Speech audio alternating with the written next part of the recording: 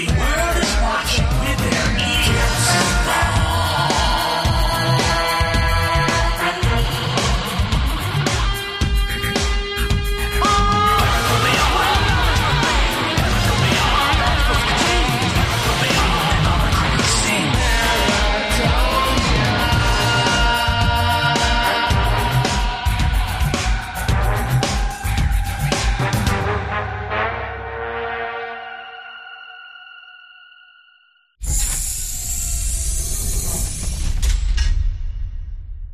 If you record audio for any purpose, chances are you want it to be heard. You want to attract the largest audience possible who can hear your message. That's where we come in. We're CyberEars.com, a revolutionary internet service that will host your audio files and help you promote and track its popularity.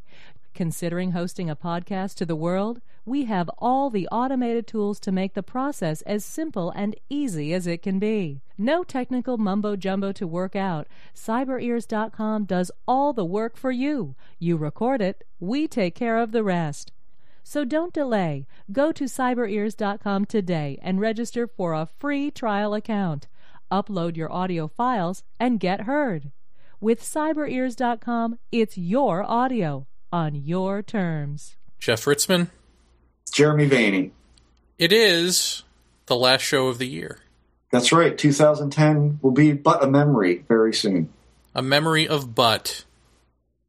Of oil spills.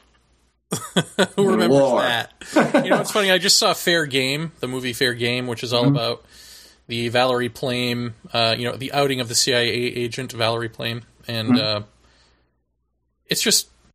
so much crime has been committed in the last decade that who even remembers? You know what I mean?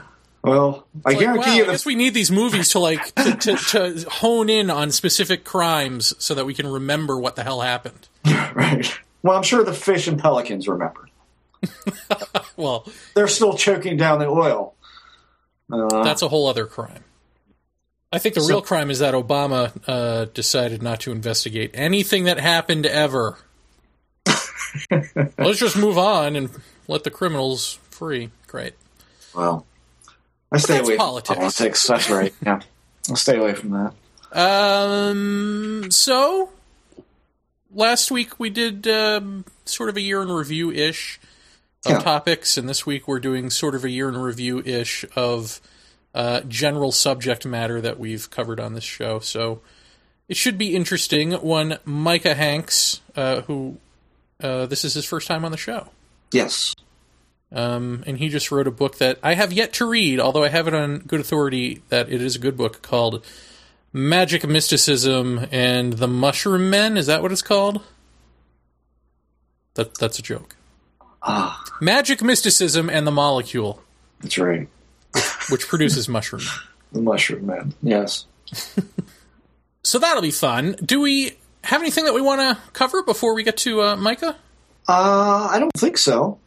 Not as of yet. All right. Do we want anything you wanted to cover? Or? No, I don't know. I didn't know if we should be talking about Paratopia quarterly or not, which is coming upon us somewhat soon. End of January. Well, we got most of the content together. It's just it's all a matter of layout right now. Yeah, well, I mean, we're towards the end of January. We'll talk more about that as time grows closer. But it's, I'll tell you what, it's shaping up to be a pretty amazing first issue. Yes. Really. I mean, we've really come into some good stuff, good writers, good content. So I think everybody will be very pleased. Could we say that we're finishing the job that we started? I think that might be safe to say. All right, we're finishing, and if we're talking, we are talking in code here now, but we're finishing the job that we started. We're taking out the garbage. Well, we are an agenda-driven show, after all. That's right. Yeah. So consider yourself warned, ufology. Yeah. When this magazine hits, it's game over for abduction research. Yeah. It's already game over, but people just don't know. I think it already is, yeah, but yeah. Apparently they haven't gotten the news yet, but it'll trickle through, don't worry. Yeah. It takes a while to get around, but it'll get around. So we'll let that hang in the air, and you can imagine with your eyes and ears of the soul what we're talking about. I have a question for the listeners while I'm thinking about it. Go on. And this is something I want you guys to take notice of when you're surfing about the net that isn't Paratopia or any of the shows that we may be tenuously connected to. How often do you see any of the hypnosis stuff brought up and questioned and picked apart like we've done here? Are you guys out there surfing about? Obviously, in some ways, we're going to be running almost the same circles. But do you guys notice that this is filtering through a little bit, or are you seeing no evidence that anyone is taking note of it at all? I'm just curious what everyone out there, what your perspective is. Just drop me an email at paratopiapodcast@gmail.com and let me know. I'm curious because God knows I don't get around to many places on the net besides Buff Top Secret and our message board and a couple other places, but I'm sure there's a lot of little nooks and crannies. I'm curious if this is, is it all germinating anywhere else besides this show? Well, we already know that at least two researchers, and I'll just keep them anonymous because they're going to be on another show soon, but I don't think it's been announced, and I don't know if that's screwing with, that show's schedule. So I'll just say that they say on his show, on this other person's show, that the Emma Woods case just sort of slipped them by because they just figure it's a he said, she said thing. And so, the analogy to me is that now we're at a point with ufology where you can't tell the difference between he said, she said, and a woman yelling rape. Like, even the good people can't tell the difference. A real issue versus versus just more infighting. I mean, I don't know. It's disappointing and disgusting. Well, I mean, and again, I'm not even clear who you're talking about, but I would have to question whoever they are. That how much do you care that you don't even look? I don't know. I mean, it seems like it would be a pretty big issue to me. But that's, I don't know. I would think it'd be a big issue to most people who have an interest in this, at least in that facet of it. I'd be surprised that someone wouldn't find it at least noteworthy. Well, does this stuff happen all the way through ufology? Like, were there cases of this coming up even in contactee circles or way back when? I mean, if there were, would they just get ignored? I mean, you just get the sense that, like, you just wait 5 or 10 years and this whole Jacobs thing will be wrapped up in a nice sort of trickster bow, and it'll be part of the mythology of ufology. It won't even be that this man's responsible for his own actions or that this even, happened the way it did. The facts be damned. It will just end up part of this mythology of we can't know because we don't know anything in this field. We don't even know if contactees were bullshit, even though we do. Even though we know full well they were bullshit. Right. Well, I think the problem is and I've talked about this before, is the short-term memory of ufology is like, you could burn down the barn tomorrow and 5 years or even less down the line, you could resurface in this and no one would really, you might get a few call outs, but other than that, you can plow through that. You're back on the fast track. So, I think what at least, Emma's case has going for it is that there's a lot of data.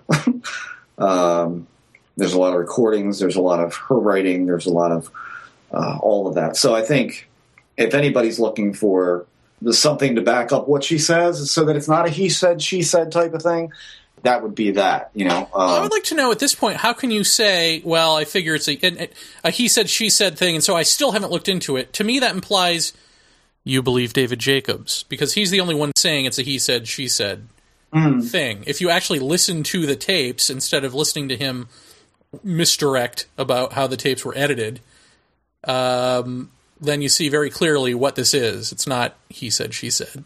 Well, I think when it comes to this stuff, again, there is so much infighting. So much. And after a while, the minute that you hear some kind of upheaval, it's just like, in a way I can almost understand it, but this seems to be, the gravity of this seems to be a little bit more important than your garden variety infighting. But there's so much of it. I can almost see from a certain perspective how you go, oh God, not more. I don't. You know what? I don't even. It does. Whatever. I want to look at this. That doesn't. I don't care. I'm sick of hearing all this nonsense going on. But clearly, if you've done even the most cursory look at this, you can tell that there's a little bit more than just infighting going on here for this. I mean, this is it's a pretty big deal when it comes to... Well, as far as even infighting goes, I mean, can anyone name a time when any experiencer stepped forward and said the hypnosis and all of this stuff is bullshit? I mean, that's not infighting, you know? Like, No. how is that even on the surface infighting? It's never happened before, as far as I know. I don't know. It all depends on how this person got their taste of it, from what direction, from what outlet, talking to whom about what. I mean, it depends on how it came up for them. They may not even know the whole story or what the story even is. I mean, clearly. Because I think it would be important enough to look into, at least. I don't know. I mean, I don't know how you equate it with infighting. It's all a matter of circumstance. How do you find out about it? Because I'll tell the listeners before you email me, the places that I've looked around, I've never seen it come up, which I'm amazed at, you know, because a lot of places that I go kind of pride themselves on, you know, being the first with a sighting or with a landing trace case or video or whatever. And yet this doesn't seem to pop up, which I find really amazing. And let's not forget that there is, in addition to this short-term memory of this field, there's also this notion of, I've got my ufological hero. I've got my belief system built upon their work. And so to disregard that, I can't acknowledge that, or I'm, you know, I'm disavowing any of my belief systems. And that's where we've got an even big, that to me is the bigger problem that hypnosis is caused, is it's built a belief system upon, this is what's going on. It's a hybridization program. It's all of those tandem things together. And that's what this is about. And now that the rug has been pulled from out underneath of that, and now where do you go? That's the bigger problem. Well, it's why. How many times are we going to say now? Where do you go? Because the rug has been pulled out from under all of this so many times. Contactees down the tubes. All of that, you know, secret military bases, secret handshake deals, you know, humans in vats, body parts, and things like Right. that. All Richard Doty nonsense. So that's been exposed. Now alien abduction research via hypnosis, this is being picked apart. So all of everything outside of just the fact that there is this seeming intelligence of some sort interacting with some people is gone. Outside of that very vague general concept, it's gone. And as far as UFOs go, I think Jacques Vallée's work and even was it Keith Chester? Yes. You know, in showing that the Foo Fighters weren't just blobs, but also, you know, sort of structured craft-looking things in the same way that Jacques Vallée's book has structured craft-looking things. I mean, it sort of takes away the mythology of 1940s, that this all started in the 1940s. You know, we detonated a bomb and that attracted some creatures that didn't like where we were going or whatever. All of that is out the window. Like all of ufology is out the window. We're down to the basics of, we don't know what this is. It's been with us forever. And it's either cloaked in our own cultural contamination or we're cloaking it in cultural contamination or some combination. I mean, the jury's still out on that, I think, but we don't know. We don't know what this is. We're back to we don't know, but we're definitely saying what it isn't. And it isn't any of this X-Files shit. It isn't any of this Space Brothers contactee shit. Well, there's, again, for all of this stuff, there's what is there, 2 or 3 things that to me nail it down. One is belief, the belief that this stuff is based upon. Number 2 is for a whole nother subset of this culture, if you want to go subculture, is the capital venture of this. Neither of those two are going to come down very easily. Those are pretty big brick walls that people have built up around that. But the third part of it is, luckily, is the subset of people who truly care about what is going on. And so if you don't care about it, you're okay with deluding yourself.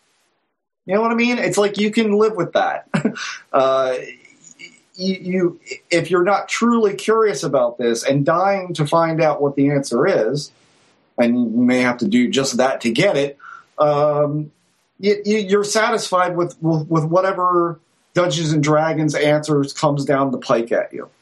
Because you've got to have the answer. You know, it's that desire for the easy way out or the easy resolution. So you can move on. And whether it's to move on away from this field or to move on into it, those are the two big nuts to be cracked is that. And I don't think you're going to have, for instance, I don't think you're going to have somebody like Stanton Friedman, who's been a career ufologist for as long as I can remember, suddenly step back and go, this part of my research I don't feel was valid. You know, I just don't see that happening.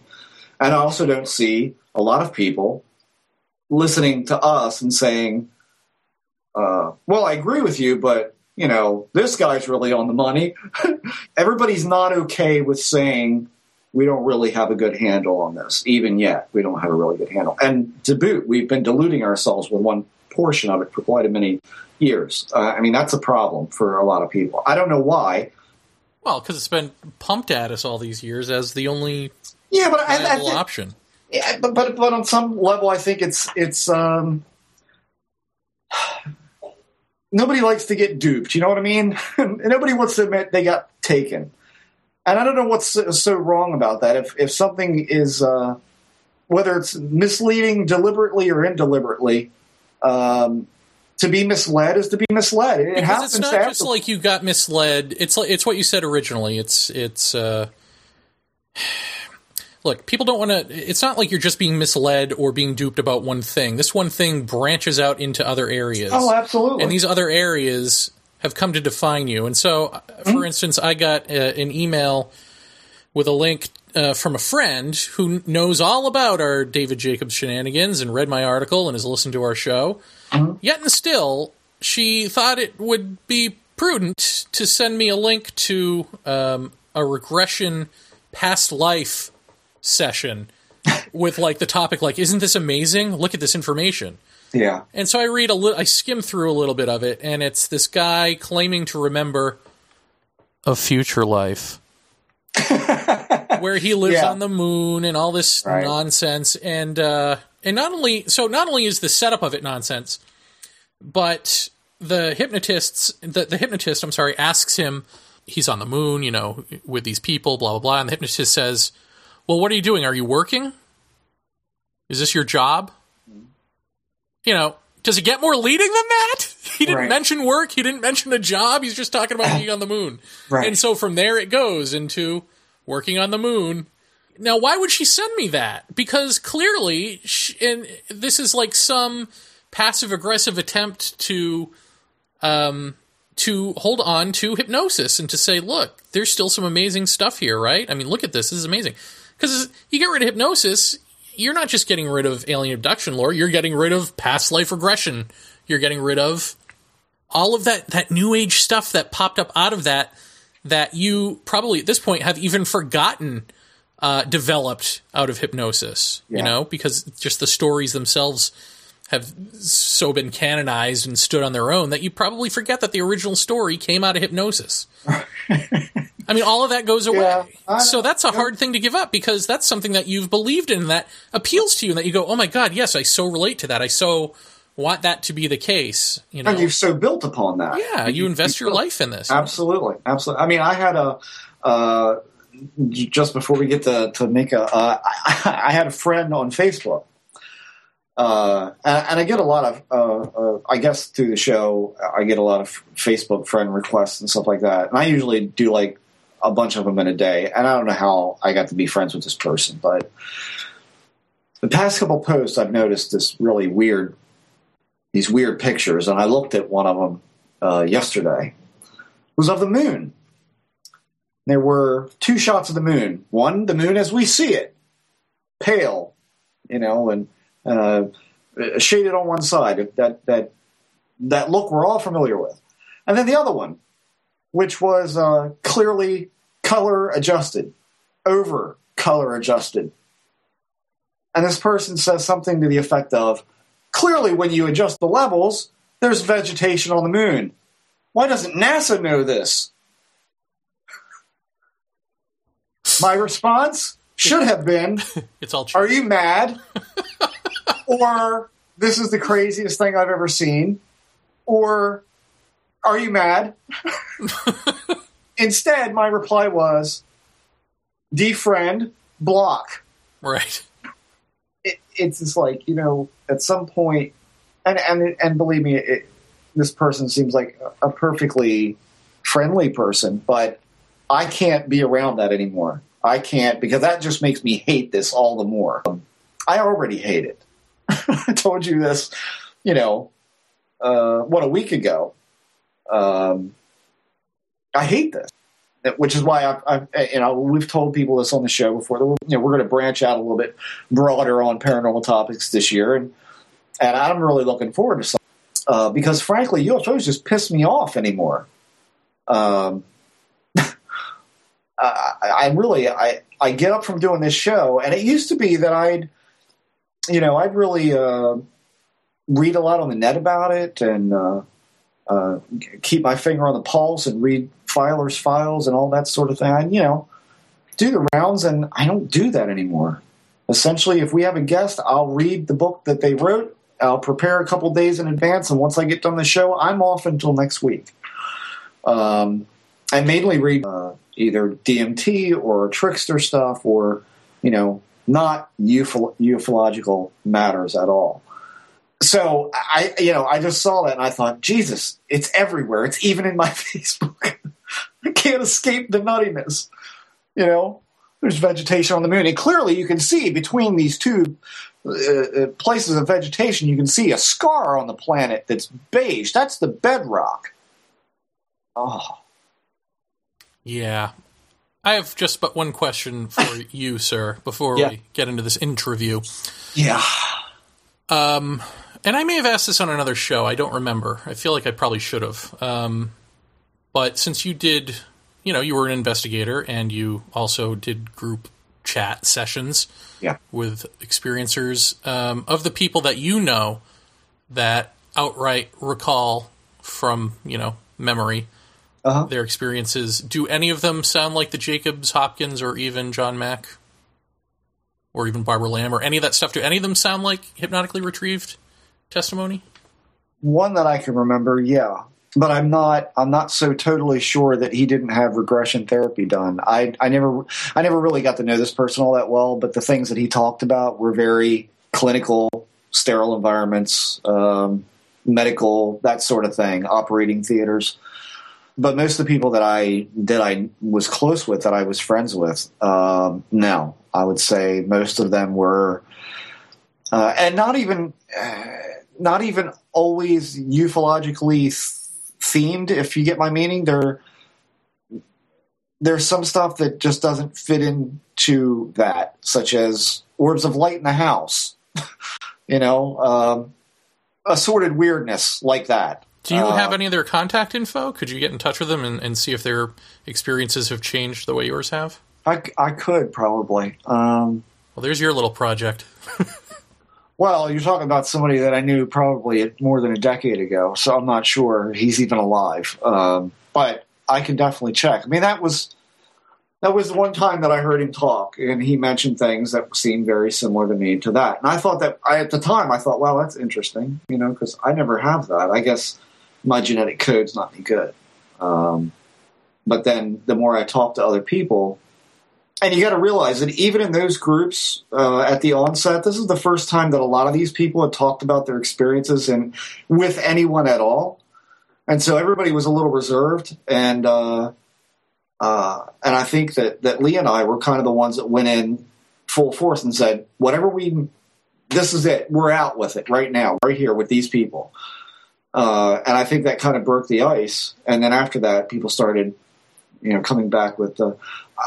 I'll put it to you this way: there were definitely experiences that I heard that people absolutely took as really happened to them in bodily form that I knew were just absolute nonsense. I mean, I'm sure it was their perception, but I don't think it had any basis in what was really going on. If there is such a thing as a screen memory, I don't know that I believe that or not. I'm not sure what that even exactly means. But it definitely had an altered state feel, but it had a very continuous extraterrestrial thematic throughout it. But it was real absurd. And I don't mean this to say weird in the sense of weird. I mean, this was like, I'll say that, one woman going on board a mothership to shop for shoes with her daughter. Right. Yeah. You told us about that. That just doesn't hold for me. That may have been what she perceived. I don't think she was lying. But do I think that's really what was going on? Not likely. Not for me, no. But anyone who struck you like, yeah, that's the same thing I'm going through? Oh, yeah. Yeah, couple. Yeah. I've met about a half a dozen people who actually their experiences started in childhood and ended in childhood almost exactly like mine. But that's all it's been, is about 6 over the years. And that's, like I said, it's 24 years this year. So most people, when you talk about spinning white squares and black sheets, they just look at you weird. Right. So there's that. Very good. Well, let us get on with the show. Any final thoughts before we start the new year? Because we will not have time for an after chat. A happy new year, everybody. Thank you to our subscribers, which we did last time, but it bears saying again. Thank you for letting us have the show and for subscribing to it. And thanks to all the great guests we've had this year, because there's been a lot of really great guests this year. And hope that continues. And I hope you all like the magazine when it comes out. I think you will. So anyway, you? I think you just stole everything. What can I say? Except like ditto at that point. Here comes the interview. Leave me a breadcrumb, man. Leave me a breadcrumb. I mean, that's it. I mean, really. These people are the reason we're able to do this. I mean, I like the fans too. I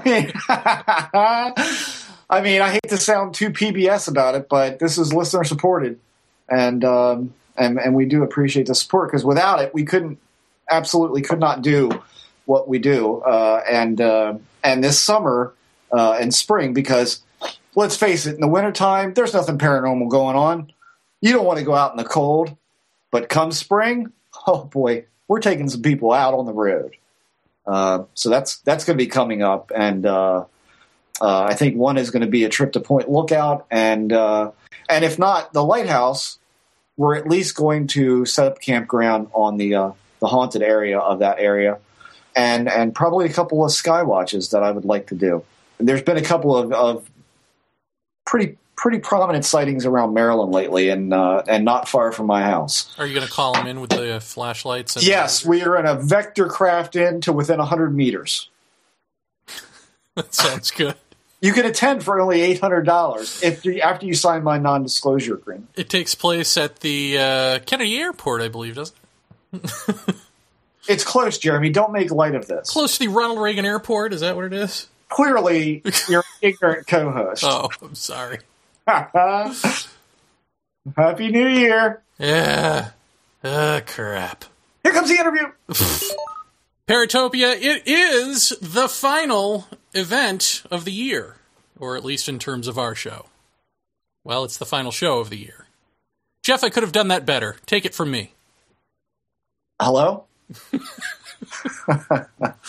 Jeff, hi, Jeremy. Hi. We're doing an informal sort of end of the year wrap chat about the various topics that we've covered, and who better to do that with than someone we haven't had on the show, but who knows a lot about a lot of things. That's right, Micah Hanks. Micah, welcome to the program. Always my pleasure, guys. In fact, well, this time it's my pleasure because it's my first time, and any time I guess that you guys decide to have me back on in the future as well. And like I said, this isn't my normal microphone setup and everything, so hopefully it doesn't sound too weird on your end. I'm just glad to be here, and of course we'll dive into all kinds of strangeness tonight, I'm sure. Yes. Well, let's start off with somebody anonymous. I don't know if he wants to be named, but a mutual friend of ours gave me a ring and started saying, the one thing in alien abduction lore that people aren't talking about is sex, because it's uncomfortable and so on and so forth. And he started to talk about sex in terms of how many abductees were molested or raped.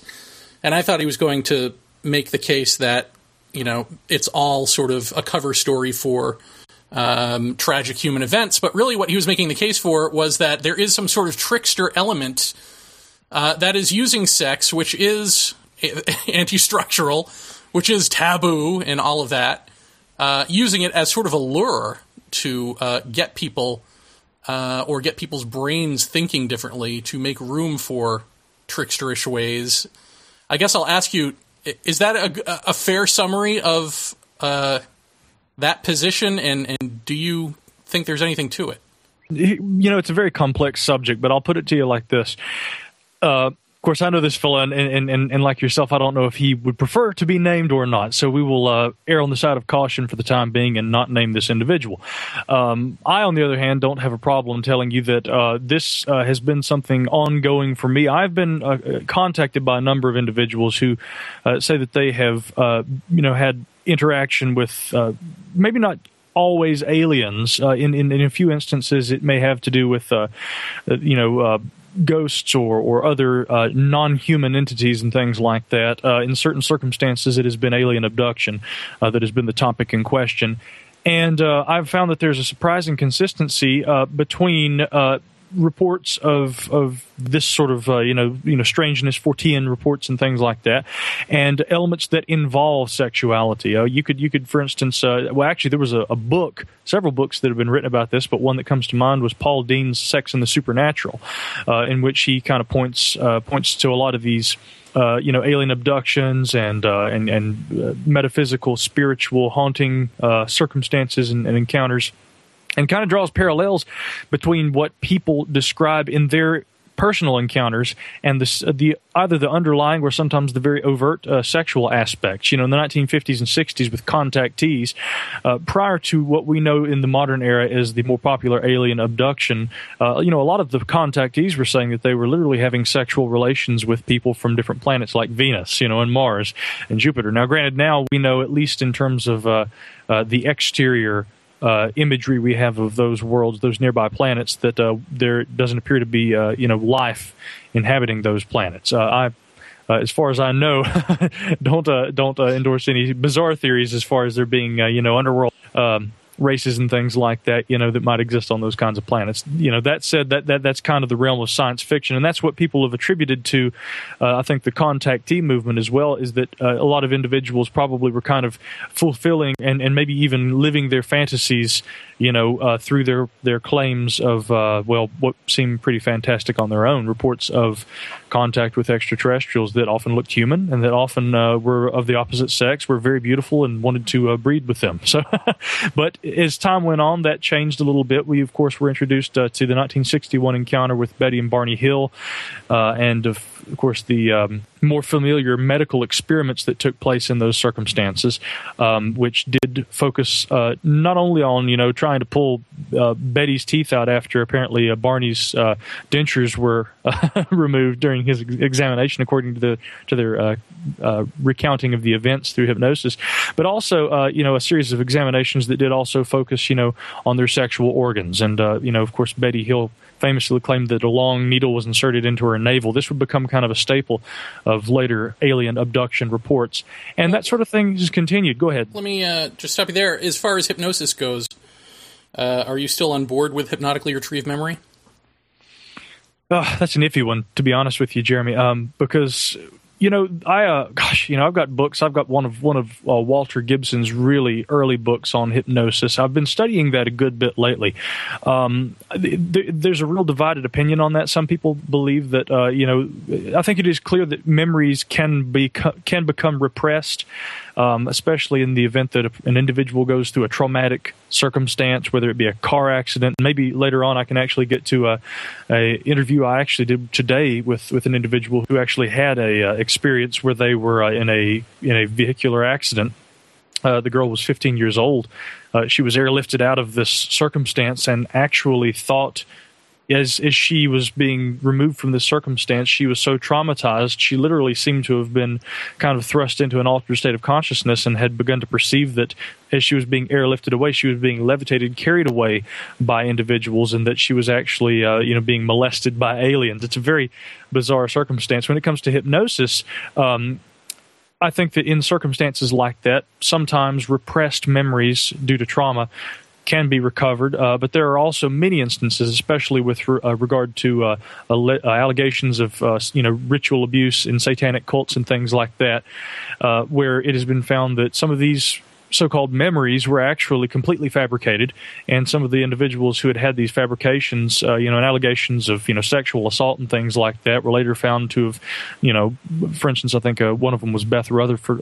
Was it Rutherford? I think in the 1980s, she had essentially been kind of convinced by a counselor, if I remember the circumstances correctly, that she had been sexually molested, and violently so, by her father, who was a minister, that her mother had assisted in this, and that she'd actually had to perform abortions on herself before the age of 14. A clinical examination later found that she was not only still a virgin at age 22, but could not have ever possibly been pregnant, and so she ended up suing the counselors that kind of led to this false installation of memories. So it's a divided situation with hypnosis. Some people do claim that they have successfully been able to, if not recall repressed memories altogether, take on a better understanding of things that maybe weren't clear. And some people say that it's completely bunk, and that some, that you really can't trust hypnosis at all. But when we say some people, right? Some people. That gives the impression that there are two equal sides of equal, let's say, education in the field of hypnosis and psychology. And I think that is a misleading impression because, for one, since the mid-'90s, it hasn't been used in any court of law in any Western country. It's pretty much been taken down. We had on Dr. Scott Lilienfeld, who basically just tore it apart for us on this show. And including memories that are repressed. Yeah, I mean, I just when it comes down to, you don't know what is memory, what is confabulation, what is bits of dream, what is bits of emotion that you've had from watching a TV show that's getting mixed in there, and it all comes out as quote unquote memory. To me, it's like, this is a done deal. Why are we even dealing with hypnosis anymore in this field? Right, and that's the thing, let's look at it in terms of ufology, which is kind of where my mind has been lately. Jerome Clark, he was even the editor of Fate magazine, I think, in the 1970s, and maybe just the 1970s. He may not have actually carried on into the 1980s, but let's actually get it right here, 1976 to 1989, editor of Fate magazine. Few would argue that Jerome Clark was literally one of the absolute leading experts in the field when it comes to ufology and the study of UFOs. He became more and more skeptical as time went on, and I can't find the particular quote, but I'd read an article the other day where he was quoted with direct relevance to hypnosis, and he said that literally, and here I think what needs to be stressed is, we don't maybe know for certain whether in every instance memories that are recalled under hypnosis aren't, at least to some degree, accurate. However, in many instances we know that they are not, and therefore, can you use hypnosis as a reliable source for gaining information pertaining to a person's claims of being abducted by an alien or anything else for that matter? I don't think so. I personally would not trust the use of hypnosis in those kinds of circumstances. And unfortunately, when you look back through a lot of the available literature, Intruders by Bud Hopkins, Communion by Whitley Strieber, these books, they all deal primarily with that, and that was the one of the main methods used in terms of collecting the data that those books and the theories that stem from them consisted from. Yeah. So let me ask you this then: what do you do with this? The fact that we've had the contactees who, as you said, are they're basically playing out their fantasies and or making a buck, right? They're delusional and or businessmen and women, and then you come to the abductees, and you've got all this hypnotically retrieved testimony that we pretty much, as scientifically minded people, I guess, have to dump. So what are you left with? Why? How are we even talking about an alien abduction field at that point? What do we have left? You want me to be honest, guys? In my opinion, not much. And, I'll be called a pariah. But what's cool is that, you guys, I can see that you've already kind of begun to consider that. Many people have. My friend, I think I can mention his name, Wes Owsley. He and I talk about this quite a bit. And his associate, Stacy, Stacy Lowry, yeah, I know. I always mispronounce his name, so I want to make sure I say it right because I was on his show the other night and I mispronounced it. But Stacey Lowry and I, I've been having a lot of in-depth conversations with folks in the community recently about this sort of thing. When we get to the point where we're trying to be scientific, truly scientific about this, when there's gray area, you can't, it's not the kind of thing that you can kind of just say, well, this, and this, but even though half of it may not be true, we're going to go with what sounds good. When it comes to science, if you cannot prove it, you have to kind of rule it out, at least, until you have a better methodology that can be applied to a circumstance so that you can verify, like Jacques Vallée used to say, what you're trying to prove in a court of law. When it comes to abductions, of the extraterrestrial or any other kind, because of course there are a lot of people nowadays who are even.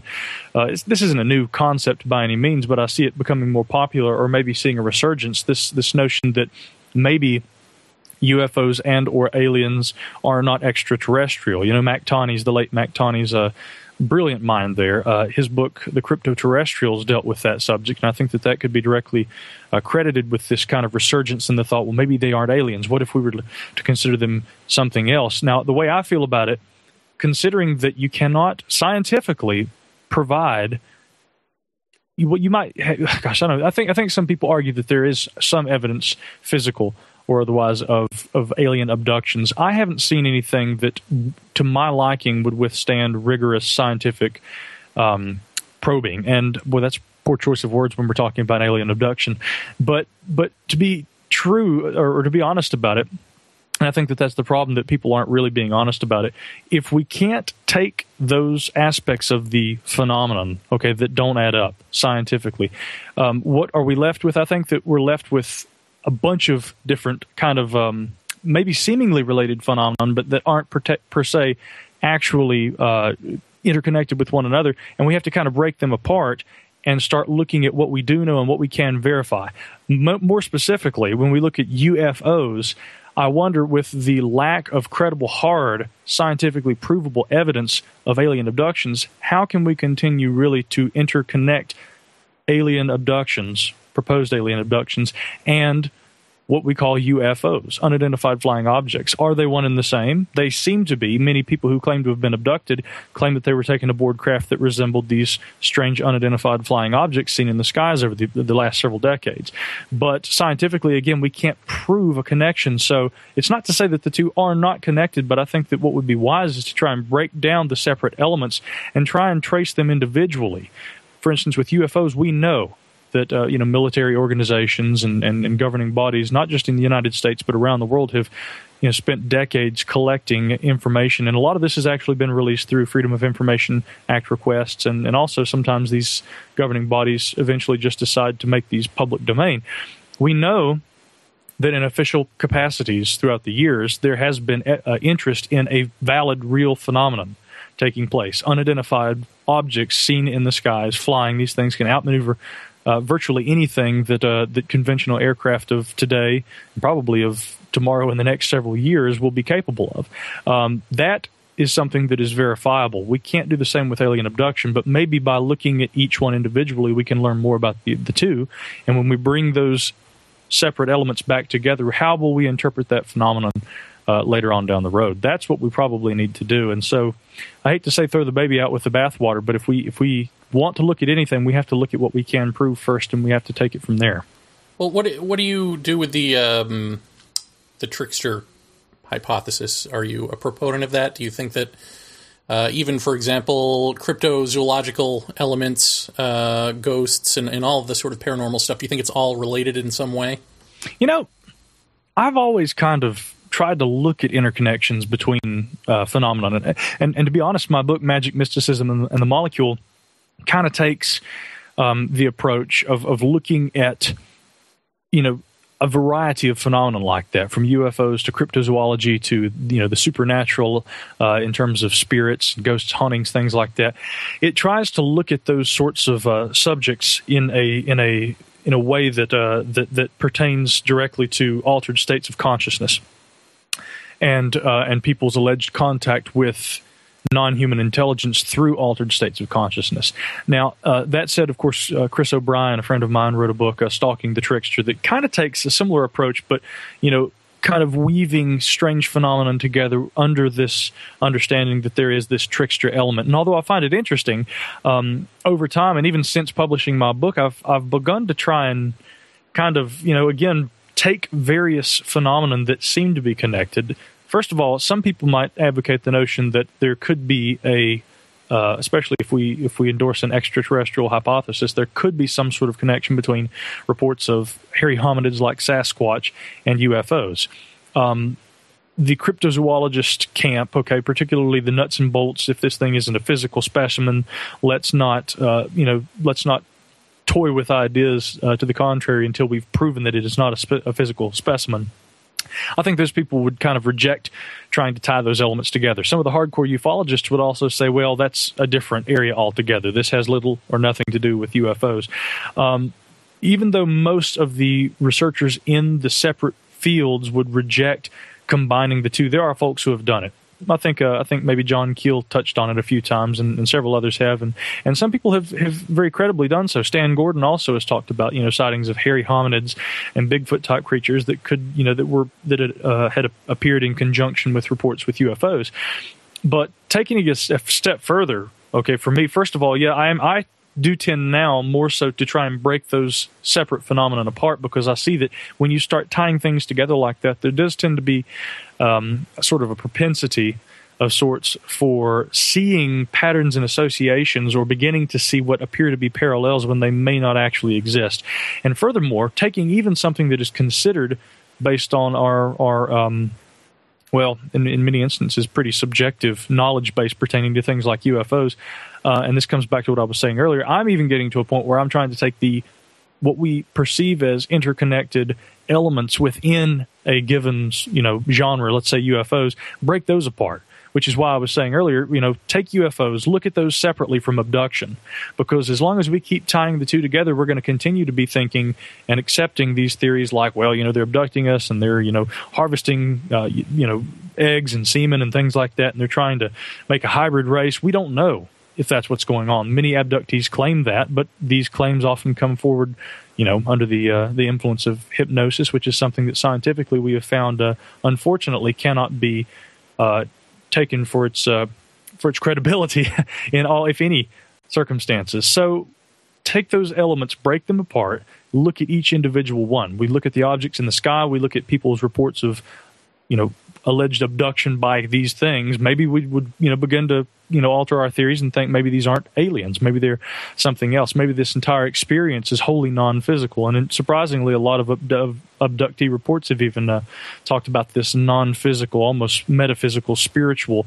aspect pertaining to alien abduction. So I think that it can almost be dangerous in a sense to try and look for patterns and associations between subjects when there may not be those parallels. But the trickster approach is a little different, I guess, because it kind of tries to I don't know, I guess it could be unfairly called a catch-all, but the trickster hypothesis, as I understand it, seeks to try and explain these strange, truly bizarre, so bizarre that they don't fit into, what we would call science and what we would even call, folklore, and certainly not humanity. And it tries to explain these things as something that is purposefully here, almost as though to mislead humanity.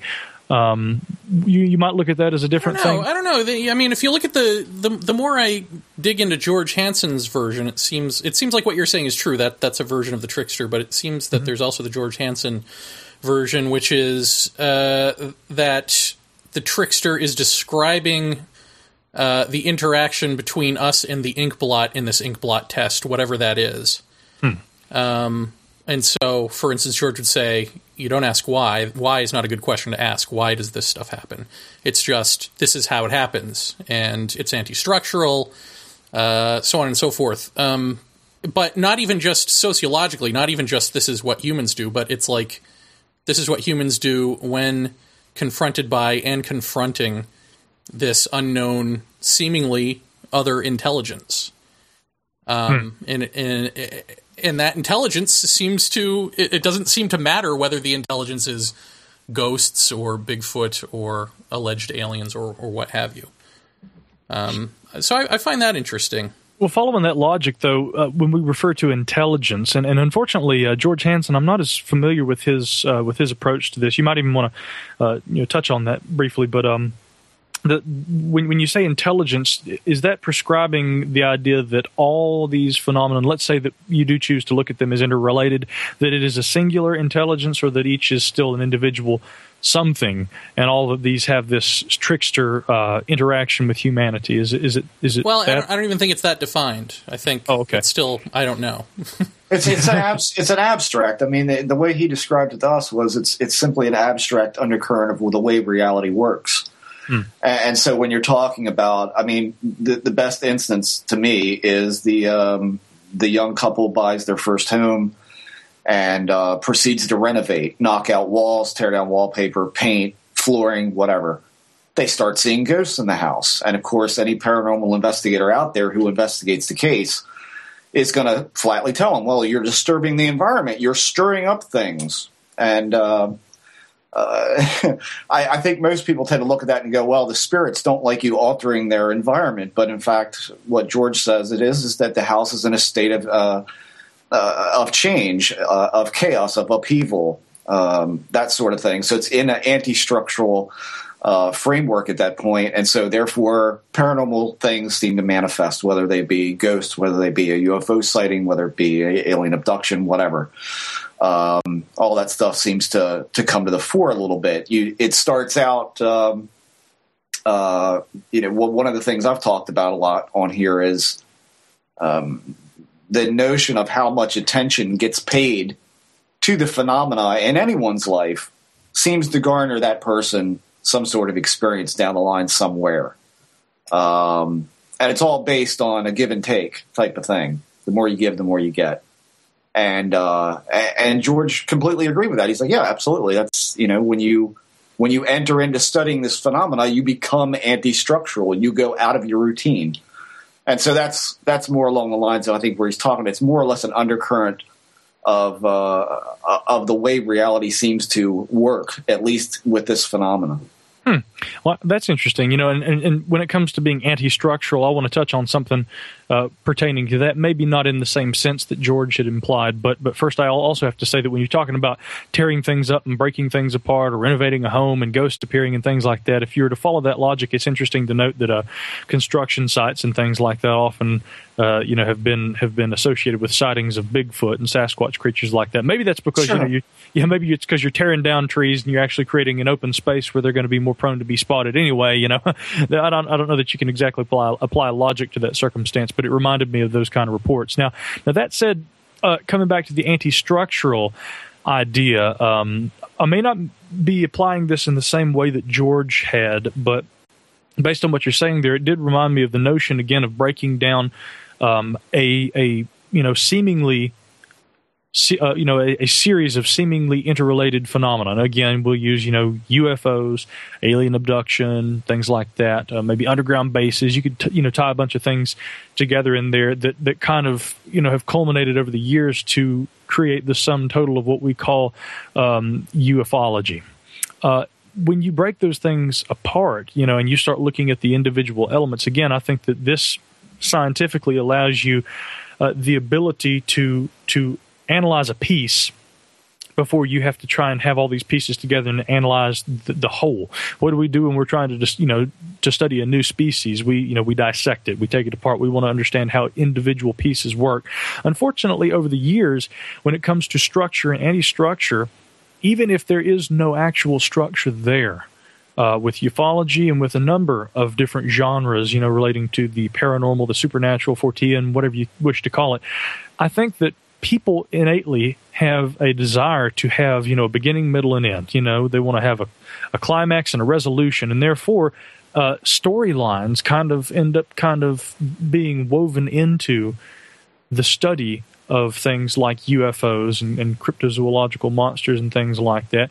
And people, lo and behold, end up kind of basing their entire notion of the nature and the reality of this phenomenon on this sort of loose construct of a story that begins to emerge. That story, in any instance like that, is going to emerge when you try and tie together those elements. So again, I think that anti-structure applied to that circumstance, we could benefit from it, because if we are not trying to always find, a structure, a story, some semblance of meaning behind all this, knowing that the nature of the universe does tend to be fairly chaotic and sometimes things just happen without rhyme or reason, I think we could actually benefit. We would probably find that we were misled less often, and that we would be less likely to be led away from an actual reality by the mere hope of trying to assign reason and trying to assign some sort of pattern of events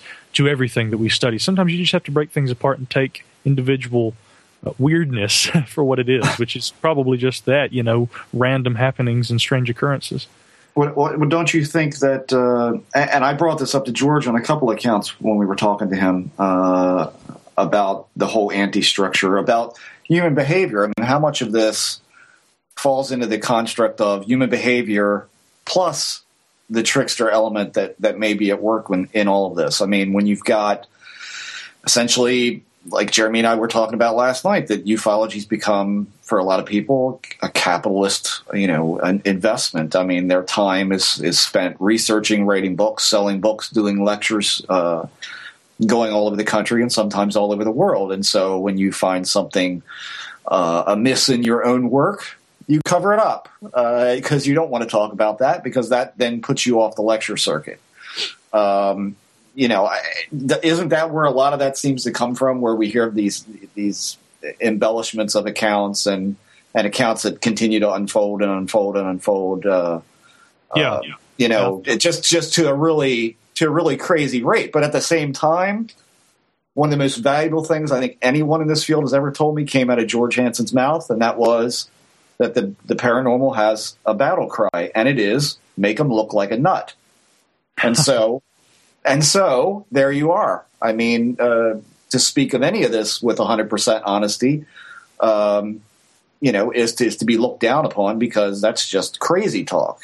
Yeah, Jeff, you hit the nail on the head right there. I mean, absolutely. Yeah, no one wants to have to admit that they're wrong. When in reality, when you're studying, the unexplained, we call it unexplained for a reason. Nobody's right to begin with, right? Exactly, and that's the thing, is that I've been I'm working on a new book. I don't know where this book's going to go. I have a sense it's going to make some people angry, because I'm trying to look at, and this is why I keep using ufology as an example when we're talking about this kind of anti-structural thing here, because the book is going to deal with UFOs from this sort of a point of break it apart. Don't worry if what we talk about, the separate elements, tend to contradict one another, because the idea here is not to ignore one piece of evidence that might show up that is inconvenient when compared along with another, if we look at each individual element and can still feel with at least some degree of certainty that those individual elements have been thought apart and then thought back together with as much reason and rationale that can be applied to them. If there appear to be contradictions, well, good, because there are going to be contradictions. And it really comes down to one thing, and Jeff, this really is kind of capitalizing on what you just said. Everyone can't be right. Look, there are theories that occupants of UFO craft, if first of all, these craft are actually occupied by what we know as physical beings. For all we know, they could be autonomous drones from another planet that are actually, completely mechanical. We don't know. But to speculate further, okay, and take this logic and try and apply all this stuff to it when we really don't know anything about what's going on. We have so many different theories that have resulted. We've got interdimensional hypotheses about, creatures that are literally able to, kind of shift through rents in space-time. We've got, Mactoni's crypto-terrestrial hypothesis, which, although he kind of made it clear in the book that it was more of a thought game of sorts, maybe that he didn't fully endorse the theory himself, but for the sake of argument and for the sake of looking at this logically and then covering all angles and affording it honest, true conversation, that he had to put it out on the table and lay it all out there. I think that we have that crypto-terrestrial, this essentially just a terrestrial aspect. We have this interdimensional aspect. There's the very popular extraterrestrial hypothesis. They can't all be the same thing. Aliens couldn't be from somewhere out in outer space and from Earth and interdimensional. Maybe they could, but that would probably so far exceed what we understand about the nature of physics and reality that there'd be no point in talking about it. But the point is that if everyone can't be right, then eventually we're going to have to accept the inevitable, which is that someone is wrong. Nobody wants to be that person who's wrong, and therefore, when these inconsistencies and these contradictions start coming together, people more often tend to ignore them or try and cover them up because it doesn't conform to the path that their logic has already begun to take them on. So, again, the notion of could you word it like this? Anti-structuralization? That might just be too much. But we make up words a lot on this show. Go ahead. Great, we'll make up another one. Anti-structuralization of the Fortean, and specifically ufology. I know in my next book, that's what I'm going to be dealing with. And that's what needs to happen, frankly, if we want to move forward. Because there are going to be contradictions. People are going to be wrong. Don't be so blinded by pride and the facade of power and the hope that you're going to be the one who figured it all out. Because we really don't know what's going on. We have no clue. Yeah, well, of course, I think that that's a valuable point. But the problem is that we're seeing.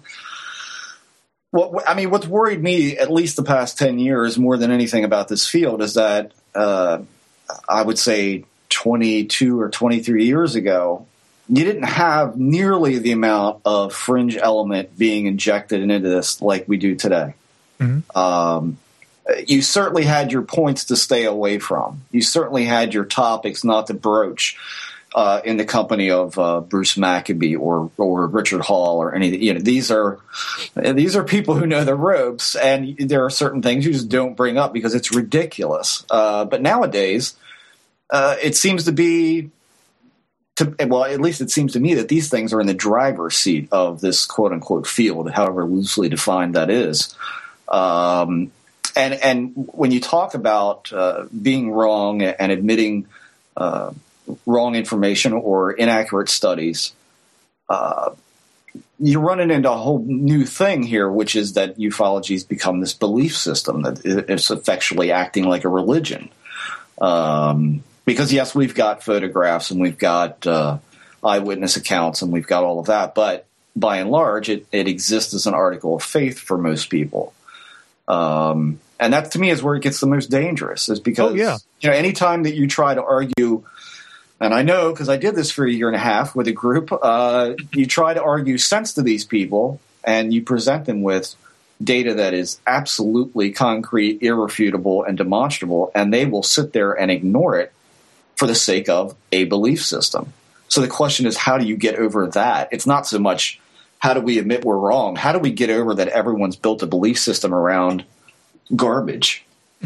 It's almost like that tendency toward building a whole, sometimes a religion around a rather fringe subject. It's almost like that's something that's just kind of built into the chemistry of the human, the human character, and that's evidenced, I think, speaking of Jacques Vallée and some of these more scientific researchers. in the kind of the UFO cults and things like that have come together over the years. You take something that's already fringe, and then you build a religion around it. Where people believe that a flying saucer is going to bring all the world leaders to Zeta 2 Reticuli in the end days and things like that. And it does become pretty terrifying. Jacques Vallée, during his years researching everything from mathematical computation of the energy of craft to whether or not they were truly extraterrestrial, he often warned about that and about allowing blind faith and belief to lead to dangerous aspects of the fringe elements associated with this realm of research. I think he was always very wary of the so-called UFO cults and things like that, which I don't know exactly where they had their genesis, but they, I think, probably began to emerge around the time of the contactee movement. It was kind of an alternative. And speaking with a friend of mine, a fellow researcher named Christopher McCullum today, we were talking about how in the world today, not to say that religion doesn't exist, but for many, we are kind of emerging now, humanity, as a post-theistic society in which people, especially younger generations, seem to have less and less desire or feeling of necessity for religion and for God and spirituality. Now, of course, statistically, that is still shown to change as people get older. And that as they get older, people tend to kind of gravitate back towards religion. I've seen a lot of researchers who, when I met them, 10 years ago, they called themselves atheists. They slowly became agnostic, and now they are strong proponents of whether you want to call it a Christian God or a Buddha or something like that. They're proponents of there being a divine creator of some sort, some non-human intelligence. It's funny how, yes, as you get older, spirituality seems to become more important, but nonetheless, in general terms, many would argue that we're emerging more as a post-theistic society where technology has kind of replaced a lot of the almost tribal belief systems and the true religious, because this is the only way we can hope to relate to the mysteries of the cosmos. That was what our ancestors held close to them. That was the very essence of their being. Science has kind of replaced that for modern man. And if we were to consider ourselves as an emerging post-theistic culture, but nonetheless a culture with a propensity for kind of attaching ourselves to weird, fringy, unprovable things, the likes of whether you want to call it an angel or a demon or an alien, is it that these fringe elements that are present today in the research of ufologists and cryptozoologists, are these those new angels and demons that our ancestors once spoke of? Is this how that strange fringe element that seems always and ever present within human culture, and as you'd said, Jeff, human nature, is that the modern interpretation of those things that were once angels, devils, and gods and the like? Well, I thought that until I read Jacques Vallée's latest book. That kind of destroyed that thought for me. Yeah. That the manifestations of old were the fairies and all of that, and that people didn't see cigar shapes and discs and all these kind of craft that people see today, if we can even call them craft, if that's even what they are. Sure. Geometric symbology in the sky, has been seen like that for a very long time. Far past, our capability of flight, of course, but what you were talking about as far as being a religion kind of falling by the wayside. I mean, what I see in that, which I think definitely applies to the whole conversation about, belief systems and how belief systems get changed and altered over time. I mean, I think definitely we've seen the UFO, the religion of UFOs change over the years. It went from the Adamski type stuff into the Meyer stuff, and now we're into exopolitical stuff, which I don't care what you want to call it. That to me is the closest thing that we have to a mass delusion of today. Even somebody like Joel Osteen, who's like a really popular televangelist, he is packing them in all across his country. He is selling out places like in minutes flat, and he preaches a very interesting breed of Christianity, which is more along the lines of the power of positive thought, even akin to something like The Secret, which came out some years ago. Mm-hmm. If you listen to a lot of his stuff, and my mom is a big fan of his, yeah. And I every once in a while she'll flip me an email, and I mean it's like reading The Secret newsletter. Do you think that that change in thought is reflective of I don't know, of a deepening in consciousness that's going on? Are we kind of wrestling with the fact, like, yeah, we still have to believe in Christianity, but we can still kind of put it into a different box that's more attractive in trying to harness new people into the religion? I mean, to me, it seems like religion is exploding in certain ways. Yeah, and maybe it is. You know, it's kind of hard to say. I mean, when I refer to this post-theistic society, I'm not necessarily even putting my own opinion and perception out there. I've heard other people make reference to this. I like yourself, have noticed that in many capacities that religion, Christianity and otherwise, is very much alive and in some ways stronger today. Unfortunately, when we talk about the political implications of all this, I think that the discontent among various groups and cultures around the world, whether you want to look at it in terms of Americans versus anti-American sentiment or vice versa, anti any country sentiment. There's a lot of geopolitical strife going on right now. And, we've got, a new nuclear treaty that we're looking at and everything, or that we've actually, I suppose, was actually voted on the other day, the New START treaty with Russia. We're trying to curb things that have been problems all along, and yet there are always new little problems emerging because essentially, in the grand scheme of things, people can't get along. And I think the manifestation of religion and spirituality is one of the ways that people tend to deal with that. And, for people who see it that way, I think that they feel the need for spirituality and religion as much now as ever before. While there's also still, and we don't want to, contradict, what I put out earlier, that, there's also a faction of people who feel that more and more humanity is becoming post-theistic, less in need of a God, so to speak, and that we find, the things that we need that give us spiritual fulfillment in electronic, ways, via the internet and things like that. To a degree, I think that is true, but no, I don't think that people are going to, lose spirituality and forget about it altogether. And if anything, you just wait, because a little further on down the road, there will be technological religions based around technology. I'm sure that in various capacities those already exist. Really, I mean, we could go down that road, but it's probably another heady subject that we're trying to really dive into. Yeah. Well, let me ask you something. I mean, I have not looked into cryptozoology very much over the years. I mean, here and there, ever so briefly. And you obviously have studied it far more than I. Mm-hmm. Do you see this same kind of?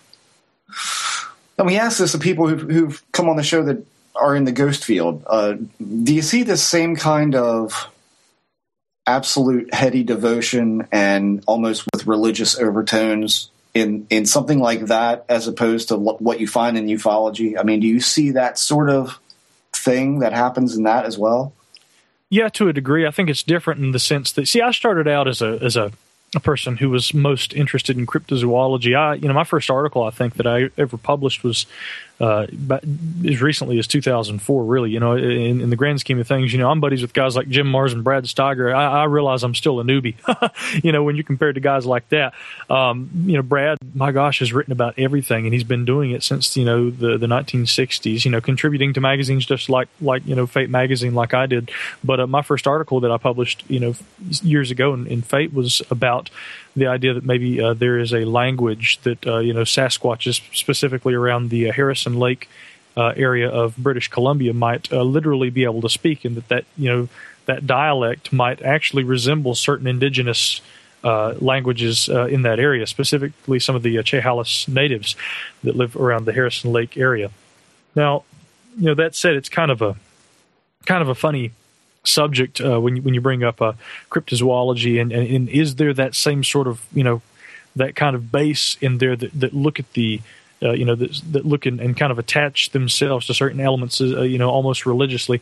Yes, but it's different because with cryptozoology, although and this is what's really crazy, I've spoken to very credible researchers, and I have friends who I trust and who I believe who have told me some wild stories. And every now and then I do get these reports of Bigfoot creatures just vanishing into thin air.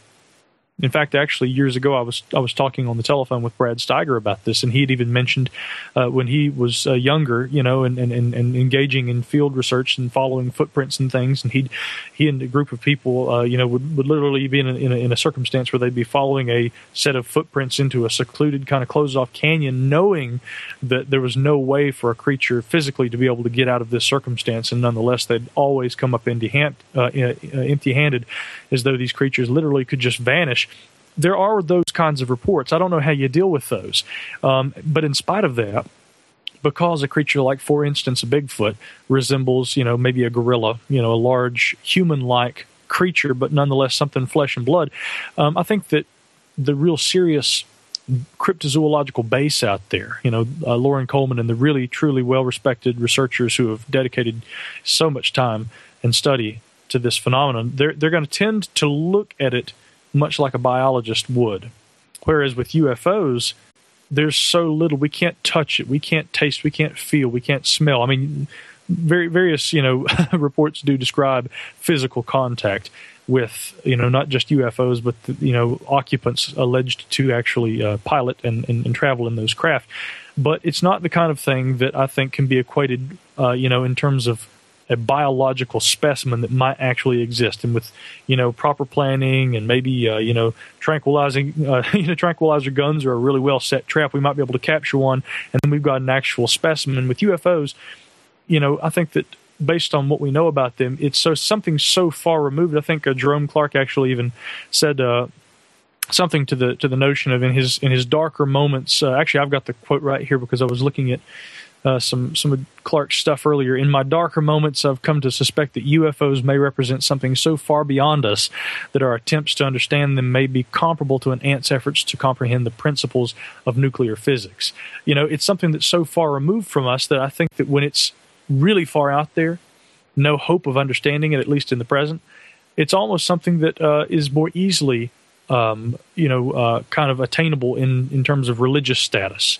And so, yeah, sure, there are going to be people who will attach this kind of fervor to a cryptozoological subject, but generally people, I think, treat that, either they dismiss it outright or they almost do treat it with more credibility because of the biological aspect of there being a physical creature, whereas these aliens and these UFOs, I mean, it's something that's just, I think, even today still too far beyond us. Yeah. I wanted to shift gears before we get too late in the show. I wanted to ask you about drugs. But drunks? Oh, drugs. Oh, drugs. Yes. We had Dennis McKenna actually on the show. All the way back at episode 7, I think. Mm-hmm. And I think between him, his brother Terrence, Dr. Rick Strassman, all of these people. I have read their books. I haven't read an abundance of UFO books over the past decade, but I have read those books. And in my mind, these are some of the most important ufological books ever written. Oh, yeah. I find it amazing that so many accounts are so similar in description. And these are not vague or uncolorful. They're certainly colorful and speak of beings that, for all intent and purposes, sound exactly like the kind of beings that I've personally seen and that my wife has seen along with me. The attitude, the demeanor, the sardonic humor, often at times. What is your take on that? I mean, people would say these are hallucinations. These are products of the mind.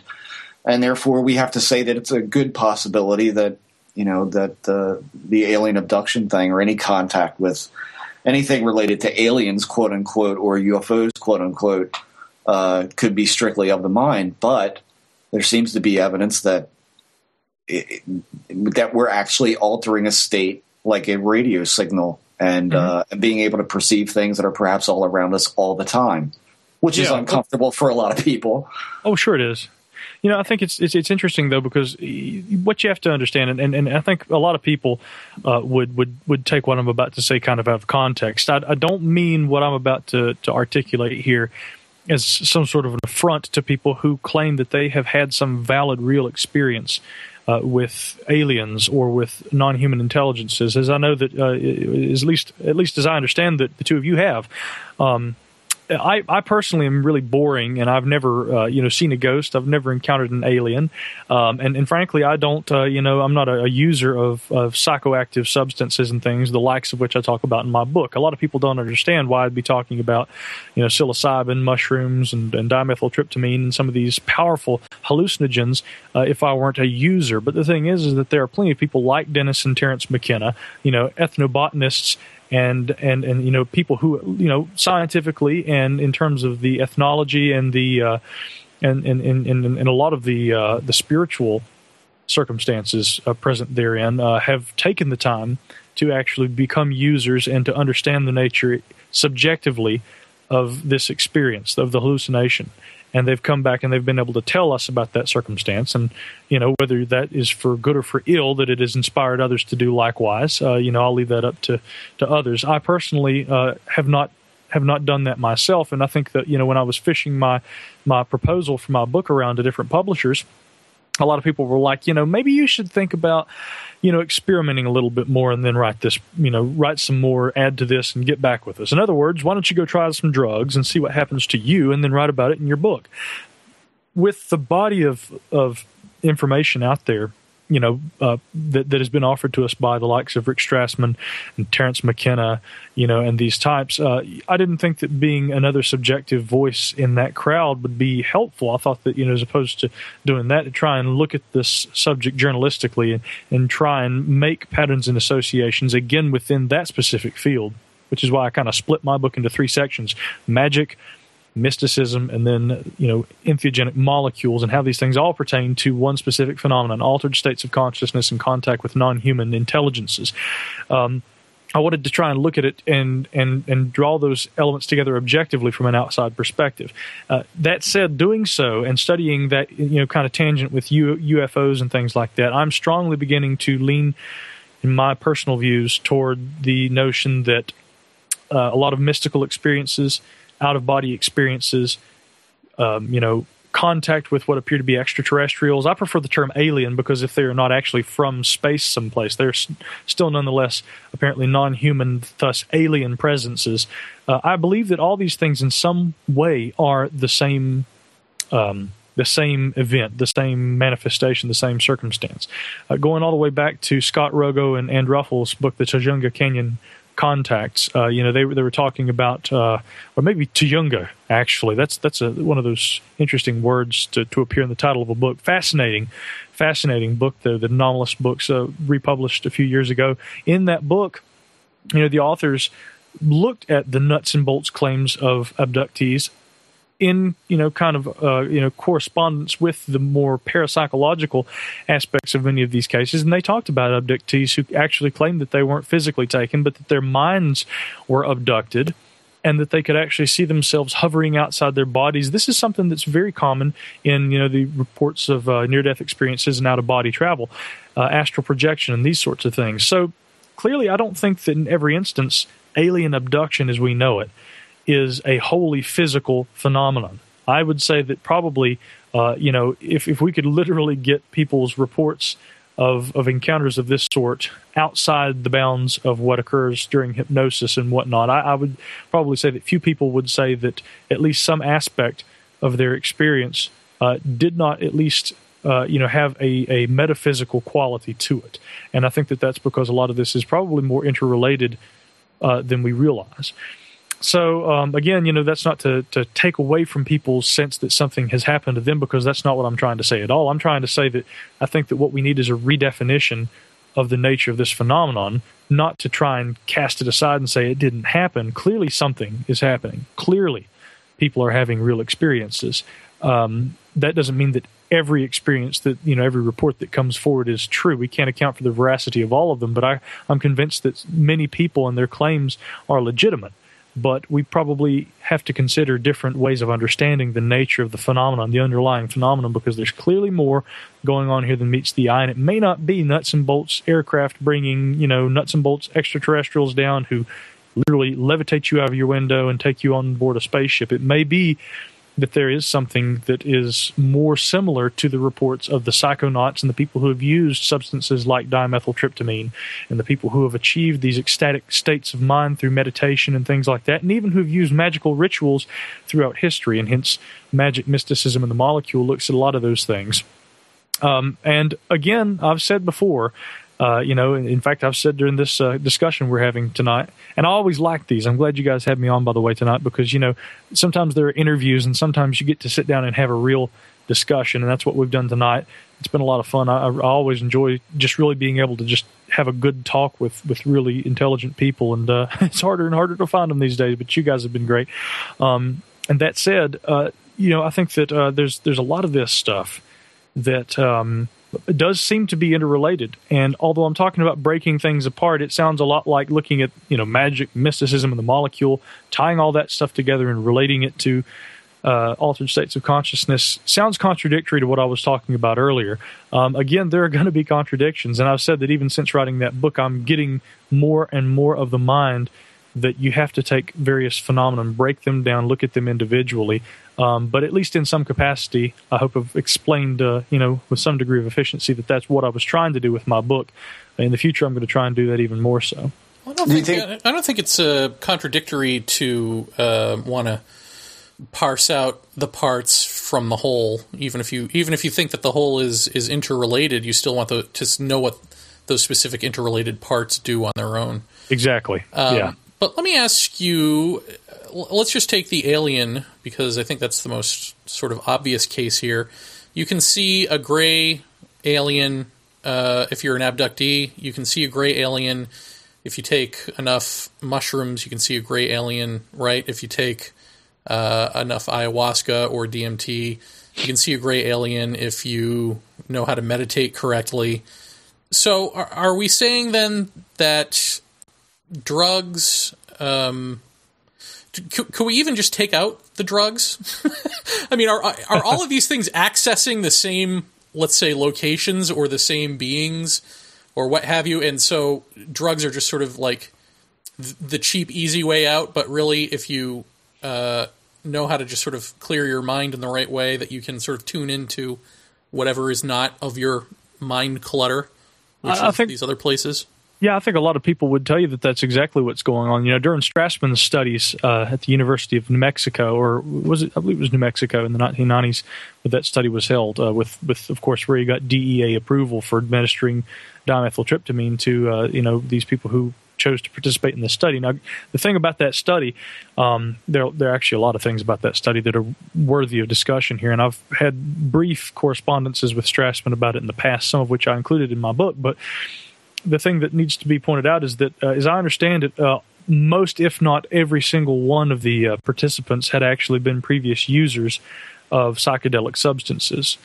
And it's not just that these people were going out there for a free handout so that they could go get drugs. I mean, I think that Strassman probably wanted people with a little experience so that they would not be completely and utterly shocked by what is often described as kind of a full throttle, kind of like it's literally just this frontal assault. You're thrust into this really vivid, strange environment. When people, are under the influence of dimethyltryptamine, DMT. I think that Strassman knew that if he had more experienced participants, that people would be able to, weather the storm, so to speak. But it's interesting because there was one individual during that study whom the DMT did not affect, and this individual had claimed that he had reached solely through meditation ecstatic states where he literally altered his consciousness and entered environments and states of consciousness very similar to what the participants who had vivid recollections of their encounters while under the influence of DMT had. So that was only one instance, but there was a theory that Strassman proposed and that involved the notion that if a person could, through meditation, trigger an altered state of consciousness by what he called an endogenous release of DMT into the body. In other words, you meditate and you literally cause your body to release DMT internally, because what people need to understand is dimethyltryptamine is produced in the human body. Sometimes, although there's very little, very, very scant, evidence to verify this 100%, but some studies have suggested that at the time of death, that DMT levels are higher in the bloodstream, and this, some have equated with DMT being released at the time of death, and hence when people have these quote-unquote near-death experiences, what may actually be occurring is the pineal gland or something else, wherever the DMT in the human body emanates from, releases this, what Strassman called a endogenous release of this substance, and then people end up actually having sort of a psychedelic experience as they're dying. Thomas Edison laying on his deathbed, the strict, realist, and Mr. Logic during his lifetime, he's lying on his deathbed and starts kind of addressing what appeared to be some things, individuals or something he could see as though looking off into the distance, and said something to the effect of, "God, they're beautiful. Can you see them?" And then passed away. Many people report these kinds of experiences. So I think that one thing that many, proponents of the entheogenic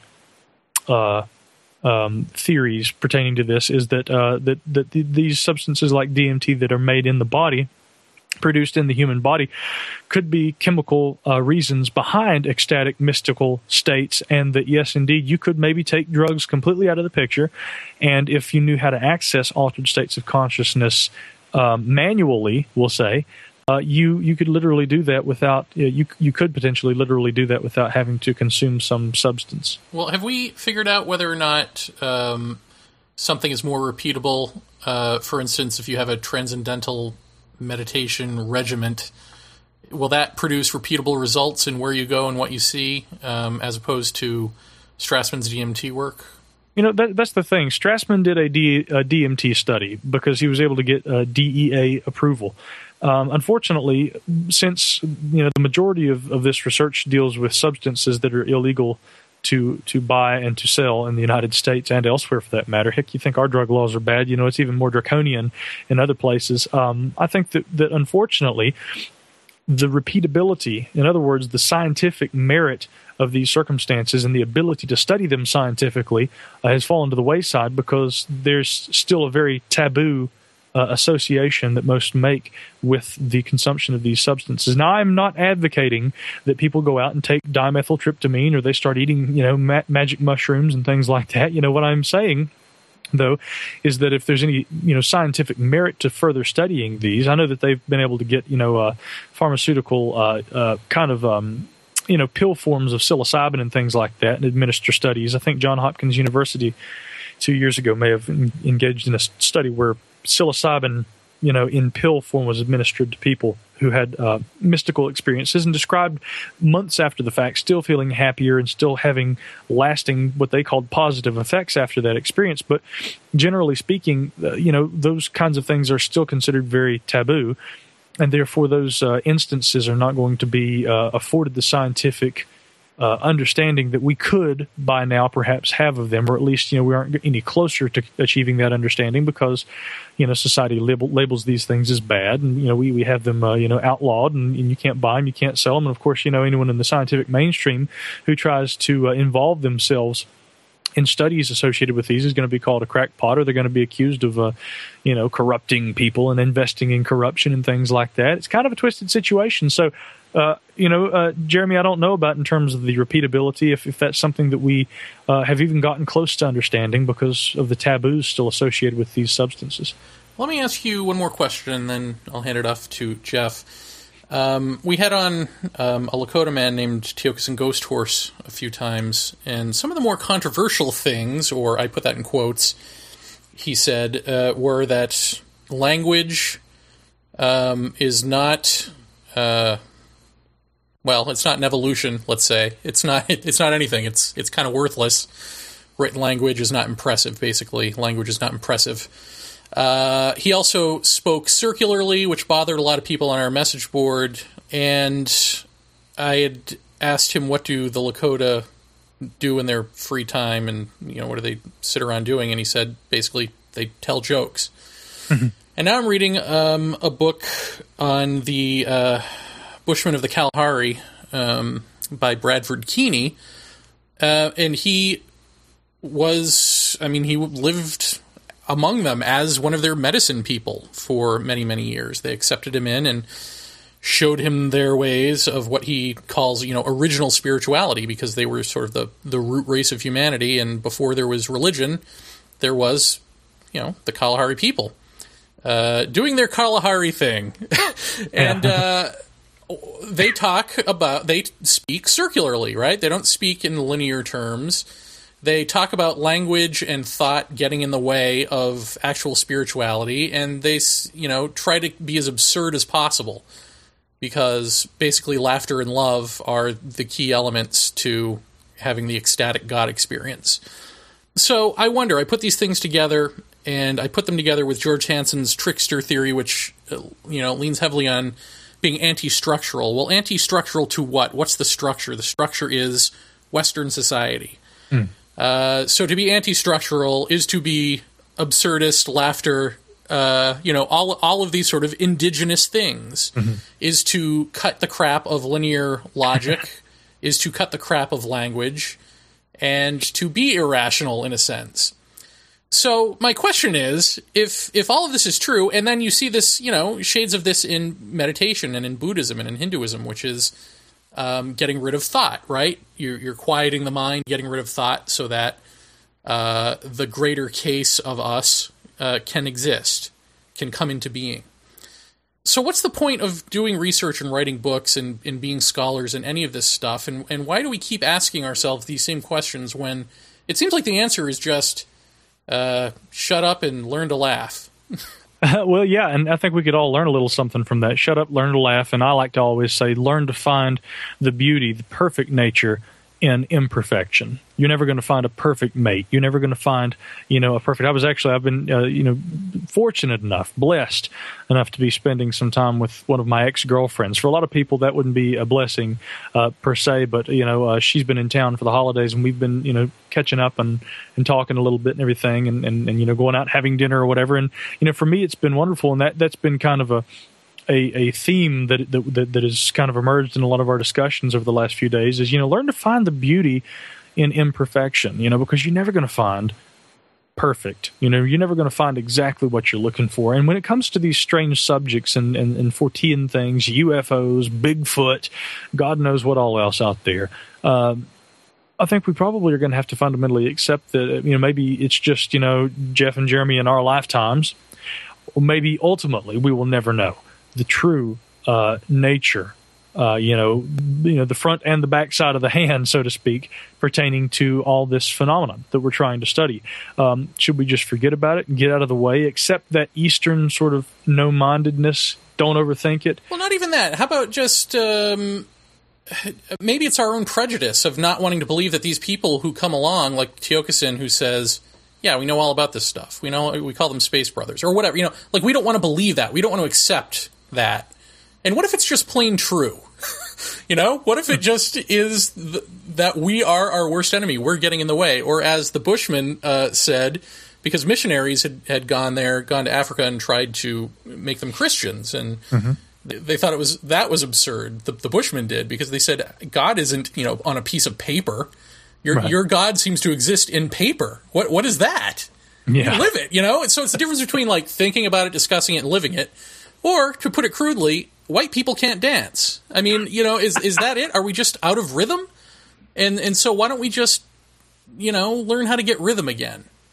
Hey, get rhythm. Yeah, that's a great song, by the way, Johnny Cash. Maybe you're right, though. Maybe you just proved my point. No. I'm just being ADD, but no, you're absolutely right. I think that maybe we get in the way of ourselves through intellectual thought, and we prevent our alignment with that so-called cosmic rhythm. That seems to be not just a consistency among mystic traditions and things like that. I think that that's also just kind of true with life. I remember I was talking to a friend of mine, and he's a political he's a talk radio host here in Asheville, North Carolina, and I've always looked up to him as a very intelligent person.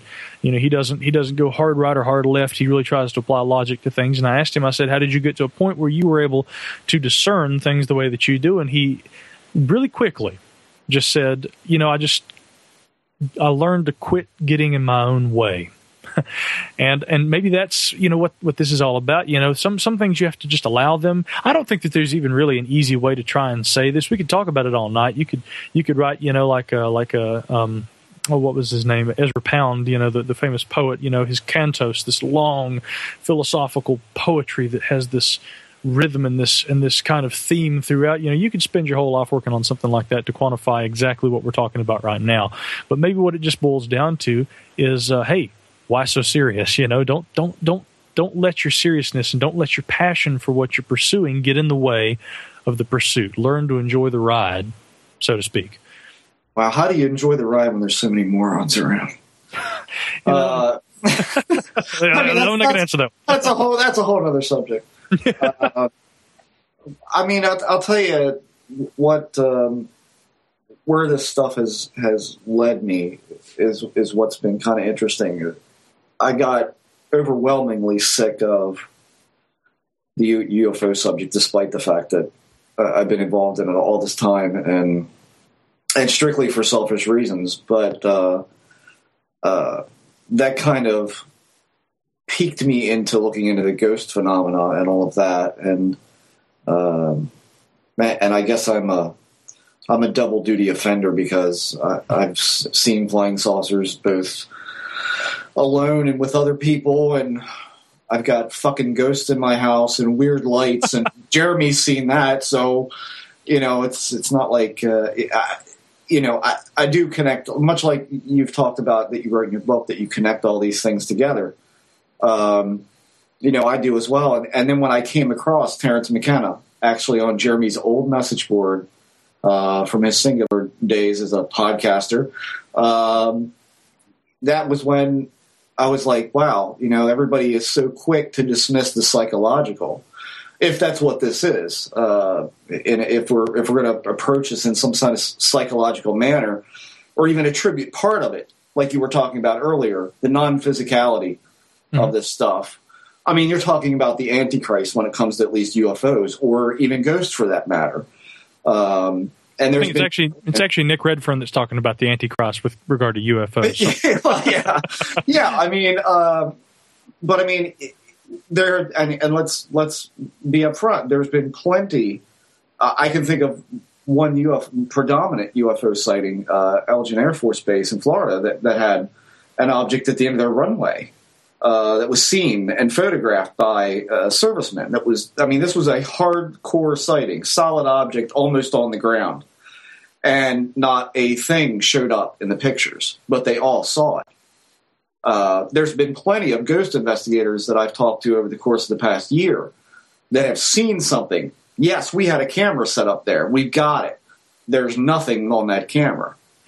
And so, we're talking about the nature of human perception.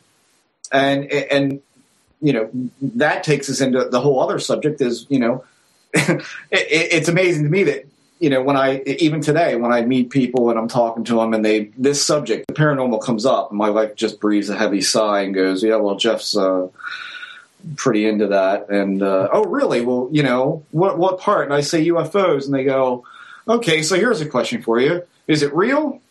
And I invariably, 1 out of every 10 people I'll piss off because I'll say, well, that depends on what you mean by real. Mm-hmm.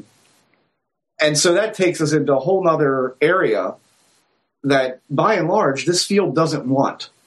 And this has been kind of our, at least on this show, has been kind of our whining point, is that a lot of the paranormal fields want to kind of stay with the tried and true. It's almost like we're all watching Ghost Hunters reruns. We've got the investigation, the analysis, and the reveal. Mm-hmm. Yeah, we get it. It's real. Now what? Mm-hmm. So where do you think that you take a subject or subjects that are interconnected that seem to be subjective in some cases and completely shared experiences in others, and also have a non-physical and a physical. Where do you go with that?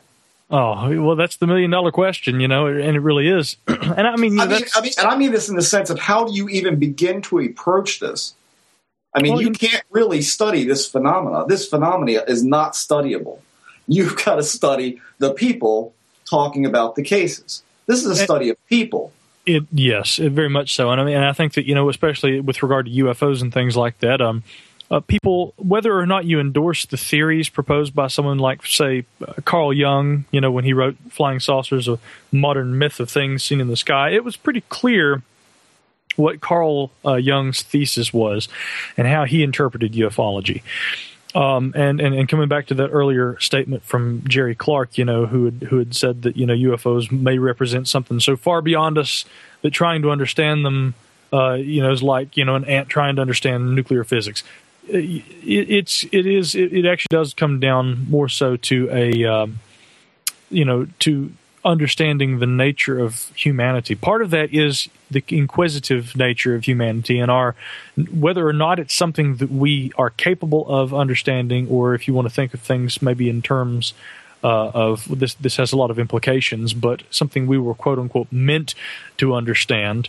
I think it's human nature that people are curious and that they're going to endlessly, sometimes die for the cause of trying to unravel the mysteries of this world, of this existence, of our singular existence as a species, and of our inner selves.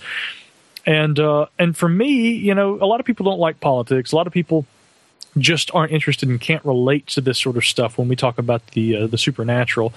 A lot of people, don't get into economics or finance, Others do. Everybody has something that interests them. Personally, I do find economics interesting, maybe because I'm a nerd, but, I find it very interesting. I like politics, I'm kind of a political junkie, and the supernatural and study of UFOs and things like that has always been something that has fascinated me. I personally get enjoyment out of it. Now, I do think also that in terms of geopolitical issues and things like that, UFOs are too often overlooked, and in terms of things that actually should matter to us.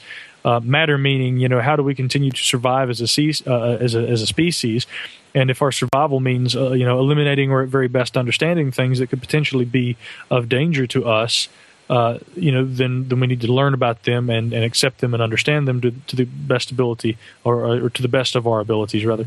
I think that UFOs and the inherent destructive potential of craft that can outmaneuver any of ours and that can disable nuclear warheads in mid-flight and all this sort of stuff, that can emit radiation that literally causes people to develop, bizarre forms of cancer and die, as many, circumstances have actually, done. And this is something that has happened many times. Look up the Cash Landrum sighting or numerous others.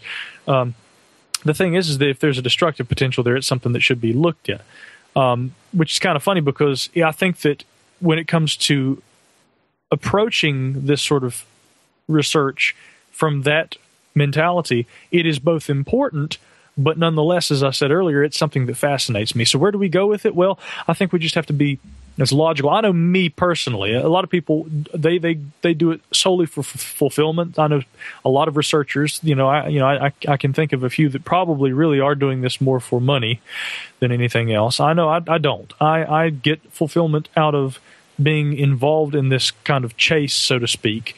I'm fascinated by it, and I like to unlock mysteries and try and unravel puzzles and things like that. And for that matter, I think probably my favorite literary character is Sherlock Holmes. So I think a bit of that's kind of reflective with regard to me specifically. But also, I do think that when it comes to what we find important, there are aspects of this research that I find important, and therefore I am also compelled to do it. So I can't speak for everyone. Where do we go? How do we approach it? And is it really dealing with anything more than just ourselves here? I think it is mostly the nature of the beast, and we are the beast. It is about human nature. But for me, it's something that I'm compelled and driven to do. And I won't speak for others, but I'm sure that and I'd hope sincerely that there are other people out there that for the same reasons, are involved in this sort of research. Well, how do you how do you feel about, and this has been my notion that I've talked about on this show a couple of times now. Clearly, when we're talking about something like a trickster element in these things, it's a divergent. It's a dog and pony show. My old research partner said to me one day, what would you do if you found out 10 years from now that this was all about folly, that this was nothing more than something to occupy you between birth and death? Would you be disappointed in that? And I would say, well, obviously there's something out there that wants to entertain me, so I guess not. But I've kind of thought about the way this thing operates, and I've looked at the way people respond to it. I think that's what I'm more fascinated with than the actual reports anymore. The reports are similar and interesting and all of that, but it's become, you mentioned Cash Lantern, just for instance. You can name half a dozen other cases like that maybe weren't quite as intense, but sure, yeah. Can we regulate that kind of event to the phenomena? Not really, because we don't know. Mm-hmm. Likely that there was a military element to that following this thing around, almost says to a lot of people that this is probably a test flight of some kind of new aircraft that was going awry, and God knows what else has fallen into that category. So it's very hard to take a sighting even these days or a piece of videotape and say, well, that's definitely this phenomena because, as UFO researchers like to say, we don't have anything that can do that. And that implies that what we have, which they don't. Mm-hmm. Right. But I think about all of this stuff mixed together. And so looking at how people react to it has become what I think is the most interesting part. And it seems to me, going along with the psychedelics, the altered states, in both abduction, UFO stuff, ghost stuff in some cases, it seems to me like what the trickster's protecting is what's after this. What's after this life? And I think for any of us to say we're going to be able to solve this thing, you'll solve it when you take your last breath. I think that's when you'll find out. Mm-hmm. I think that's what is being protected here. I definitely get the sense that all of these diversionary things being thrown into the mix may be in part human behavior, but in some part seems to be deliberate. There seems to be a deliberance of yes, you're on the right track, lead you so far down the line, then cut you off and nothing, and you're left holding the bag going, what was that all about? And then it changes. My own experiences have changed drastically over the years, and have never been. I get the most nonsensical words out of these experiences, phrases and things that have been said that don't really make any sense to me at all. What do you say to that? Do you think there's any? Because going back to the DMT thing, you mentioned that at death, this is released in a massive way when people are dying. Well, it's also released in a massive notion when people are being born. At birth and death are the two highest rates of DMT dumps. And then you've got this whole notion of it's the seat of the soul. The pineal gland is the seat of the soul. So I refer to DMT as like the rocket fuel of the soul.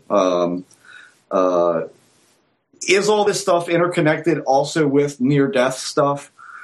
In your opinion, are we looking at something that could be something we're not going to be able to realize in this form fully until we reach that other state after this? Yeah. There's a distinct possibility. It kind of brings us back to the notion of what I mentioned earlier with regard to Bigfoot, and reports of Sasquatches disappearing. Brad Steiger specifically telling me about, instances where he felt like he was hot on the trail of something, and then that something just disappears. And I've spoken to other people, who literally have said, I've always believed in these things. I don't know what to make of them. I've actually had encounters. I've seen one before, and the thing literally, decided to walk away, after I noticed it, and as it's walking away, it disappears, vanishes in mid-step. Funny thing is, people say the same thing about UFOs. Are they hallucinations? Are hallucinations, in a strange way, a part of the human physiology? Are we meant to hallucinate, much as we, some propose we do at the time of our birth and at the time of our death with these DMT dumps, like you mentioned, Jeff? It's a thing where I think that, yes, in a sense, it's almost as though some of this stuff is representative of not a continuous, valid phenomenon, but little fragments that hint at a phenomenon that we are just shown glimpses of at times. And see, at this point, it almost becomes a philosophical discussion. We are clearly talking right now more about the human experience than the actual phenomenon per se, because taking this approach, the phenomenon is in itself part of our humanity. So I don't know. It's a different. Well, it isn't as much as we perceive it. I mean, this is the part of it that I have a hard time getting people to understand when I'm talking about this, is that we can't really separate ourselves from this phenomenon. Like you talk about dissecting it, but we're always dissecting it through the goggles that we have on, because it's all we got. And clearly those goggles, as applied to like ufology or at least abduction phenomena stuff, it seems very clear to me, and I'm sure other researchers have said this, and I can't be alone in this, that these beings can alter perception in us like that. And so how are we to know what's being perceived, and therefore how to dissect the perception that we have? You see where I'm coming from with this? I think so. And breaking it apart into the two elements there's the aspect of it that we can't control, and then maybe there's the part of it that we can control. We may not ever be able to control the way that this phenomenon appears to literally affect us, whether you mean physiologically or whether you mean spiritually or all of the above. What we can change, though, is that part of that perception knowingly has been built up by our own expectations and our own innate curiosity and our tendency to look for the next clue and anticipate what's going to come next. And therefore, again, I say we have crafted kind of the loose facade of a story, around what we hoped would be a middle, a climax, and a resolution, when in truth, if the nature of the universe is fairly chaotic, those things don't exist. And we have to look at separate phenomena individually and just say, hey, you know what? Unfortunately, we may not ever know the entire truth, but we may be able to learn more about these individual elements if we just try and break them apart and look at them. One's a perception that we can control to some degree, the latter of those two. The other, as you had mentioned, it's probably going to be something that will continue to fool us. It is so innately a part of us that we'll never understand it. But I know that, in terms of what we can and cannot do, one of those, thought processes, if you will, is something that we can control and manipulate. It's not too late. Most people just don't want to do it. The other is something we'll have to learn to live with. Yeah. Well, I mean, as far as at least alien abduction stuff goes, you have mentioned very early on in the show that, to dump the entire regression hypnotherapy line or typical scenario, let's put it that way, doesn't leave us with much. But in fact, there are a lot of people who remember experiences outright. Sure. And have you spoken to a lot of people who remember completely outright their entire experience or most of it? And how do you find that differs from the scenario of Hopkins, Jacobs, Lamb, so on and so forth? I haven't spoken to that many people who have recalled their experiences outright. What's interesting to me is that a lot of the time, people who say that they remembered things without hypnosis they had recollections sometimes through dreams. Mm-hmm. And actually a good classic example of that would be, the Betty and Barney Hill abduction. Here they observed a UFO craft in 1961. And they were traveling along. They actually, according to some sources, literally stopped their vehicle on a few occasions to observe this craft through binoculars, which immediately says to me that, when they got home and it was more than 2 hours longer, the drive home than it should have taken, I wonder if this could have also factored in, stops that they may have made and how long they had spent actually observing this object through binoculars as they had said that they had done. But all that aside, after the initial experience, there was no actual memory. Betty and Barney go home and gosh, can you believe those little guys? Boy, they were weird. They don't remember immediately the actual experience. Betty Hill, claimed that she had remembered, but through dreams. Can we actually call a dream a memory? This is something that I've noticed that a lot of abductees have talked about. They will say that, I began to remember through vivid dreams, but a vivid dream may be representative of something that actually happened, but in the truest sense, it's not a memory. When I lay down at night and I dream that I'm being chased through the woods by a Sasquatch, I doubt that is something that actually happened to me, but rather a dream that I'm having based on maybe something that I'm interested in. That's, as a matter of fact, I would go so far as to say that that's 100% the case every time when I have a dream about a Sasquatch or something like that chasing me through the woods. Now, could I go so far as to say that people who might have an interest in UFOs might lie down and have a similar dream, and they begin to have reoccurring dreams about UFOs and things, begin to wonder, I wonder if I'm actually experiencing memories. And then they feel justified when their quote-unquote memories are, kind of verified through hypnosis that occurs later, which we may, consider bunk. I just to put it all out there, I don't trust hypnosis at all. I don't want to disclude the possibility that repressed memories might resurface through hypnosis, but there are so many instances where, again, that's been found not to be the case that I don't look at that as something that's reliable in terms of research. So when we look at how that pertains to the early cases, Bud Hopkins, and keeping in mind that that there's the two influential books that came out in the 1980s, Communion and Intruders. But in Communion, of course, Bud Hopkins was a key player there, and all this had to do with Whitley and Bud's abductees, the people who had come to him, undergoing hypnosis and recalling these events. In many instances, people who have said that they've had recollections, in truth, had these recollections via dreams that preceded the hypnosis. And I don't know that the dream aspect, in terms of considering that a valid memory of a real event, can be any more trustworthy than hypnosis. Now, that is not to say, though, that everyone who has claimed to have been abducted was either dreaming or was later hypnotized and made up the entire thing. But I'm telling you, in terms of people I've spoken to, I can't right off the top of my head think of one individual who said, I was on board that craft and I came back, they put me back in my room, I remembered the entire thing, it really bothered me, and I finally told my wife 2 days later, yada, yada, yada. I've never actually encountered a situation where someone said this, without a shadow of a doubt, is what happened, and I remembered it. Well, we need to talk, don't we? Yeah, that'd be good. But again, not to say that people don't say that. I'm saying I've not had people come to me and say that. I know that there are reports and that they exist.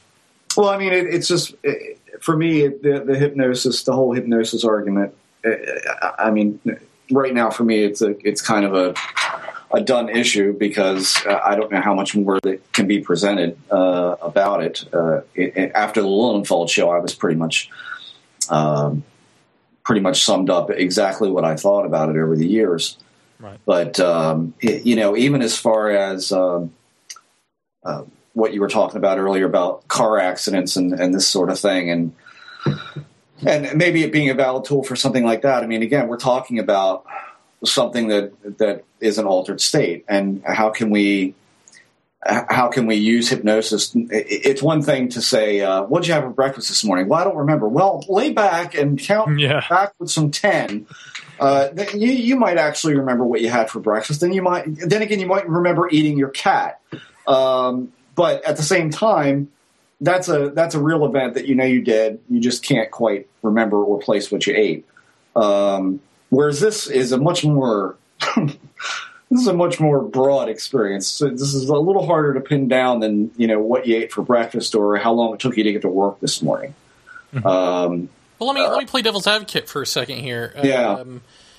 So if we can't trust hypnosis because it's an altered state, how do we trust altered states of mind with DMT and the such? You can't. How do we say that those? How do we say that those reflect anything other than hallucination? Because other people see the same things. Yeah, but because it's the same things under hypnosis. Well, that's after contamination. How do you know it's not after contamination? Well, because the men in the Amazon drinking ayahuasca are painting flying saucers, and they've never had contact with Western civilization or our culture at all. So figure that out. I mean, there's no cultural contamination going on in the jungle, as far as that goes. And these men are painting. I mean, the one painter, he just passed away recently. I mean, his aliens and UFOs in the truest sense of what you think of as a machine in the sky, he painted with amazing detail, and this was not something that he was exposed to as far as popular culture is. And even when you're talking about DMT, I mean, parts of the experience at the onset, I don't think DMT has been that ingrained in culture, and even in the drug culture for that long of a time, in the broad sense of drugs or psychedelics. People were saying there are beings there, there are people there, there are entities there, and describe these. And again, it's an altered state, but we're talking about something that wasn't widely talked about. You didn't have leading questions going on. This is an experience that's being related. Nowadays, if you took DMT, would you go to the elf nest and be approached with all these little mechanical chattering beings?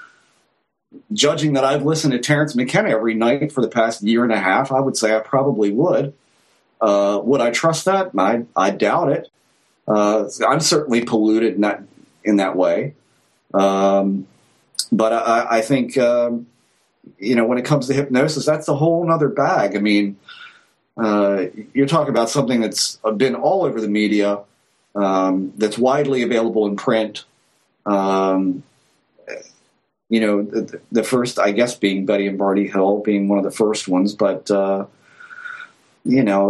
whole scenario of the medical experiments and all that kind of stuff, I don't know of too many people who recall their experiences that I've talked to over the years that say it had any medical / sexual component to it at all, which I find interesting because I hadn't either.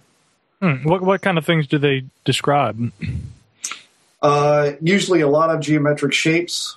You'll get a lot of very, very bizarre visuals in the sense of people's faces changing, thinking that you're talking to one person when in fact you're talking to a being that doesn't resemble the person you started talking to. I had that, and I've had 3 or 4 other people tell me exactly the same thing. And these are in waking states, not asleep, that sort of thing. The relocation thing is a big deal. That seems to be really prevalent with a lot of people. They don't know how they got from point A to point B, but they certainly remember it seamlessly going from point A to point B, but the distance and the time doesn't make sense. And there's all sorts of other things that have come up. I can't say with any, I don't know that I can say with absolute consistency, but they have this familiar odor about them, that just all seems to speak to, I understand how I'm seeing this, but I can also turn my eyes to someone else's perception and say, I can see how you would view it that way. Again, these are very personal, tailor-made experiences, so finding continuity across any group of people is going to be slightly difficult. But there's definitely components of it that feel very familiar. And the DMT, this is what I recognized in what McKenna and Strassman were talking about.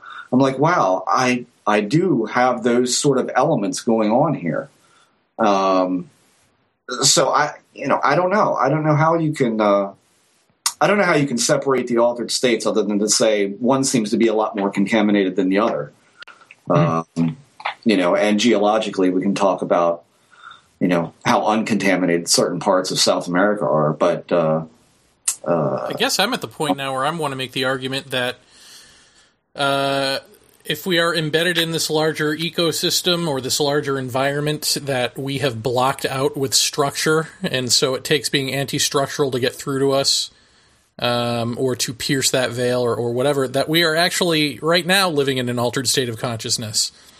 Oh, yeah. and that's why, the indigenous folks just sort of roll their eyes and go, boy, you guys just don't get it.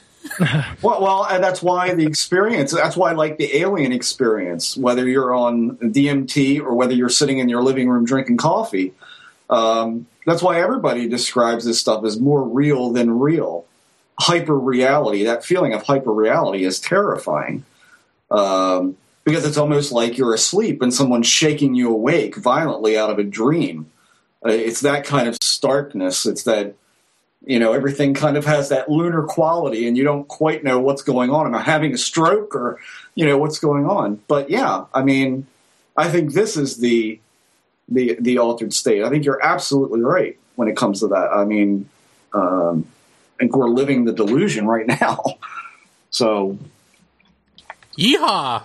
Happy New Year, everybody. Yeah. Happy New Year. Welcome to the alternate universe, yes. Right. That's right. Well, Micah, you have generously stayed an extra 40 minutes or so. Guys, if you have me on as a guest, I'm so used to that because, I call it mouth of the South, call it, diarrhea of the tongue, whatever you want to call it. My interviews tend to go long, but I'm always glad to stick around. It's been a lot of fun talking with you. Yeah, you as well. And tell everyone what your website is and what your book is one more time. Oh, man. Well, it depends on which website you want to go to. I've got a new radio program I'm doing, the Micah Hanks radio program, and you can just go to Micah Hanks, M-I-C-A-H, Hanks like the actor Tom. It's MicahHanks.com. But the website I'm best known for is the Gralien Report, and that's Gralien report.com. And, of course, my book you can purchase there through the website, Magic, Mysticism, and the Molecule, the Search for Sentient Intelligence from Other Worlds. Very good. Thank you very much for joining us and staying extra long and closing out our year. Oh gosh, yeah, this has been fun. This has been one of 2 year-end wrap-up shows I've done, and I'm just thrilled that people think enough of me to have me come on and discuss the entire summation of a year's worth of wonderful weirdness with them. So Jeff and Jeremy, let's do it again sometime, and you guys both stay in touch with me and everything. I've been following your work, and of course, I'll look to see more from both of you in the future too. All right, sounds good. Micah Hanks.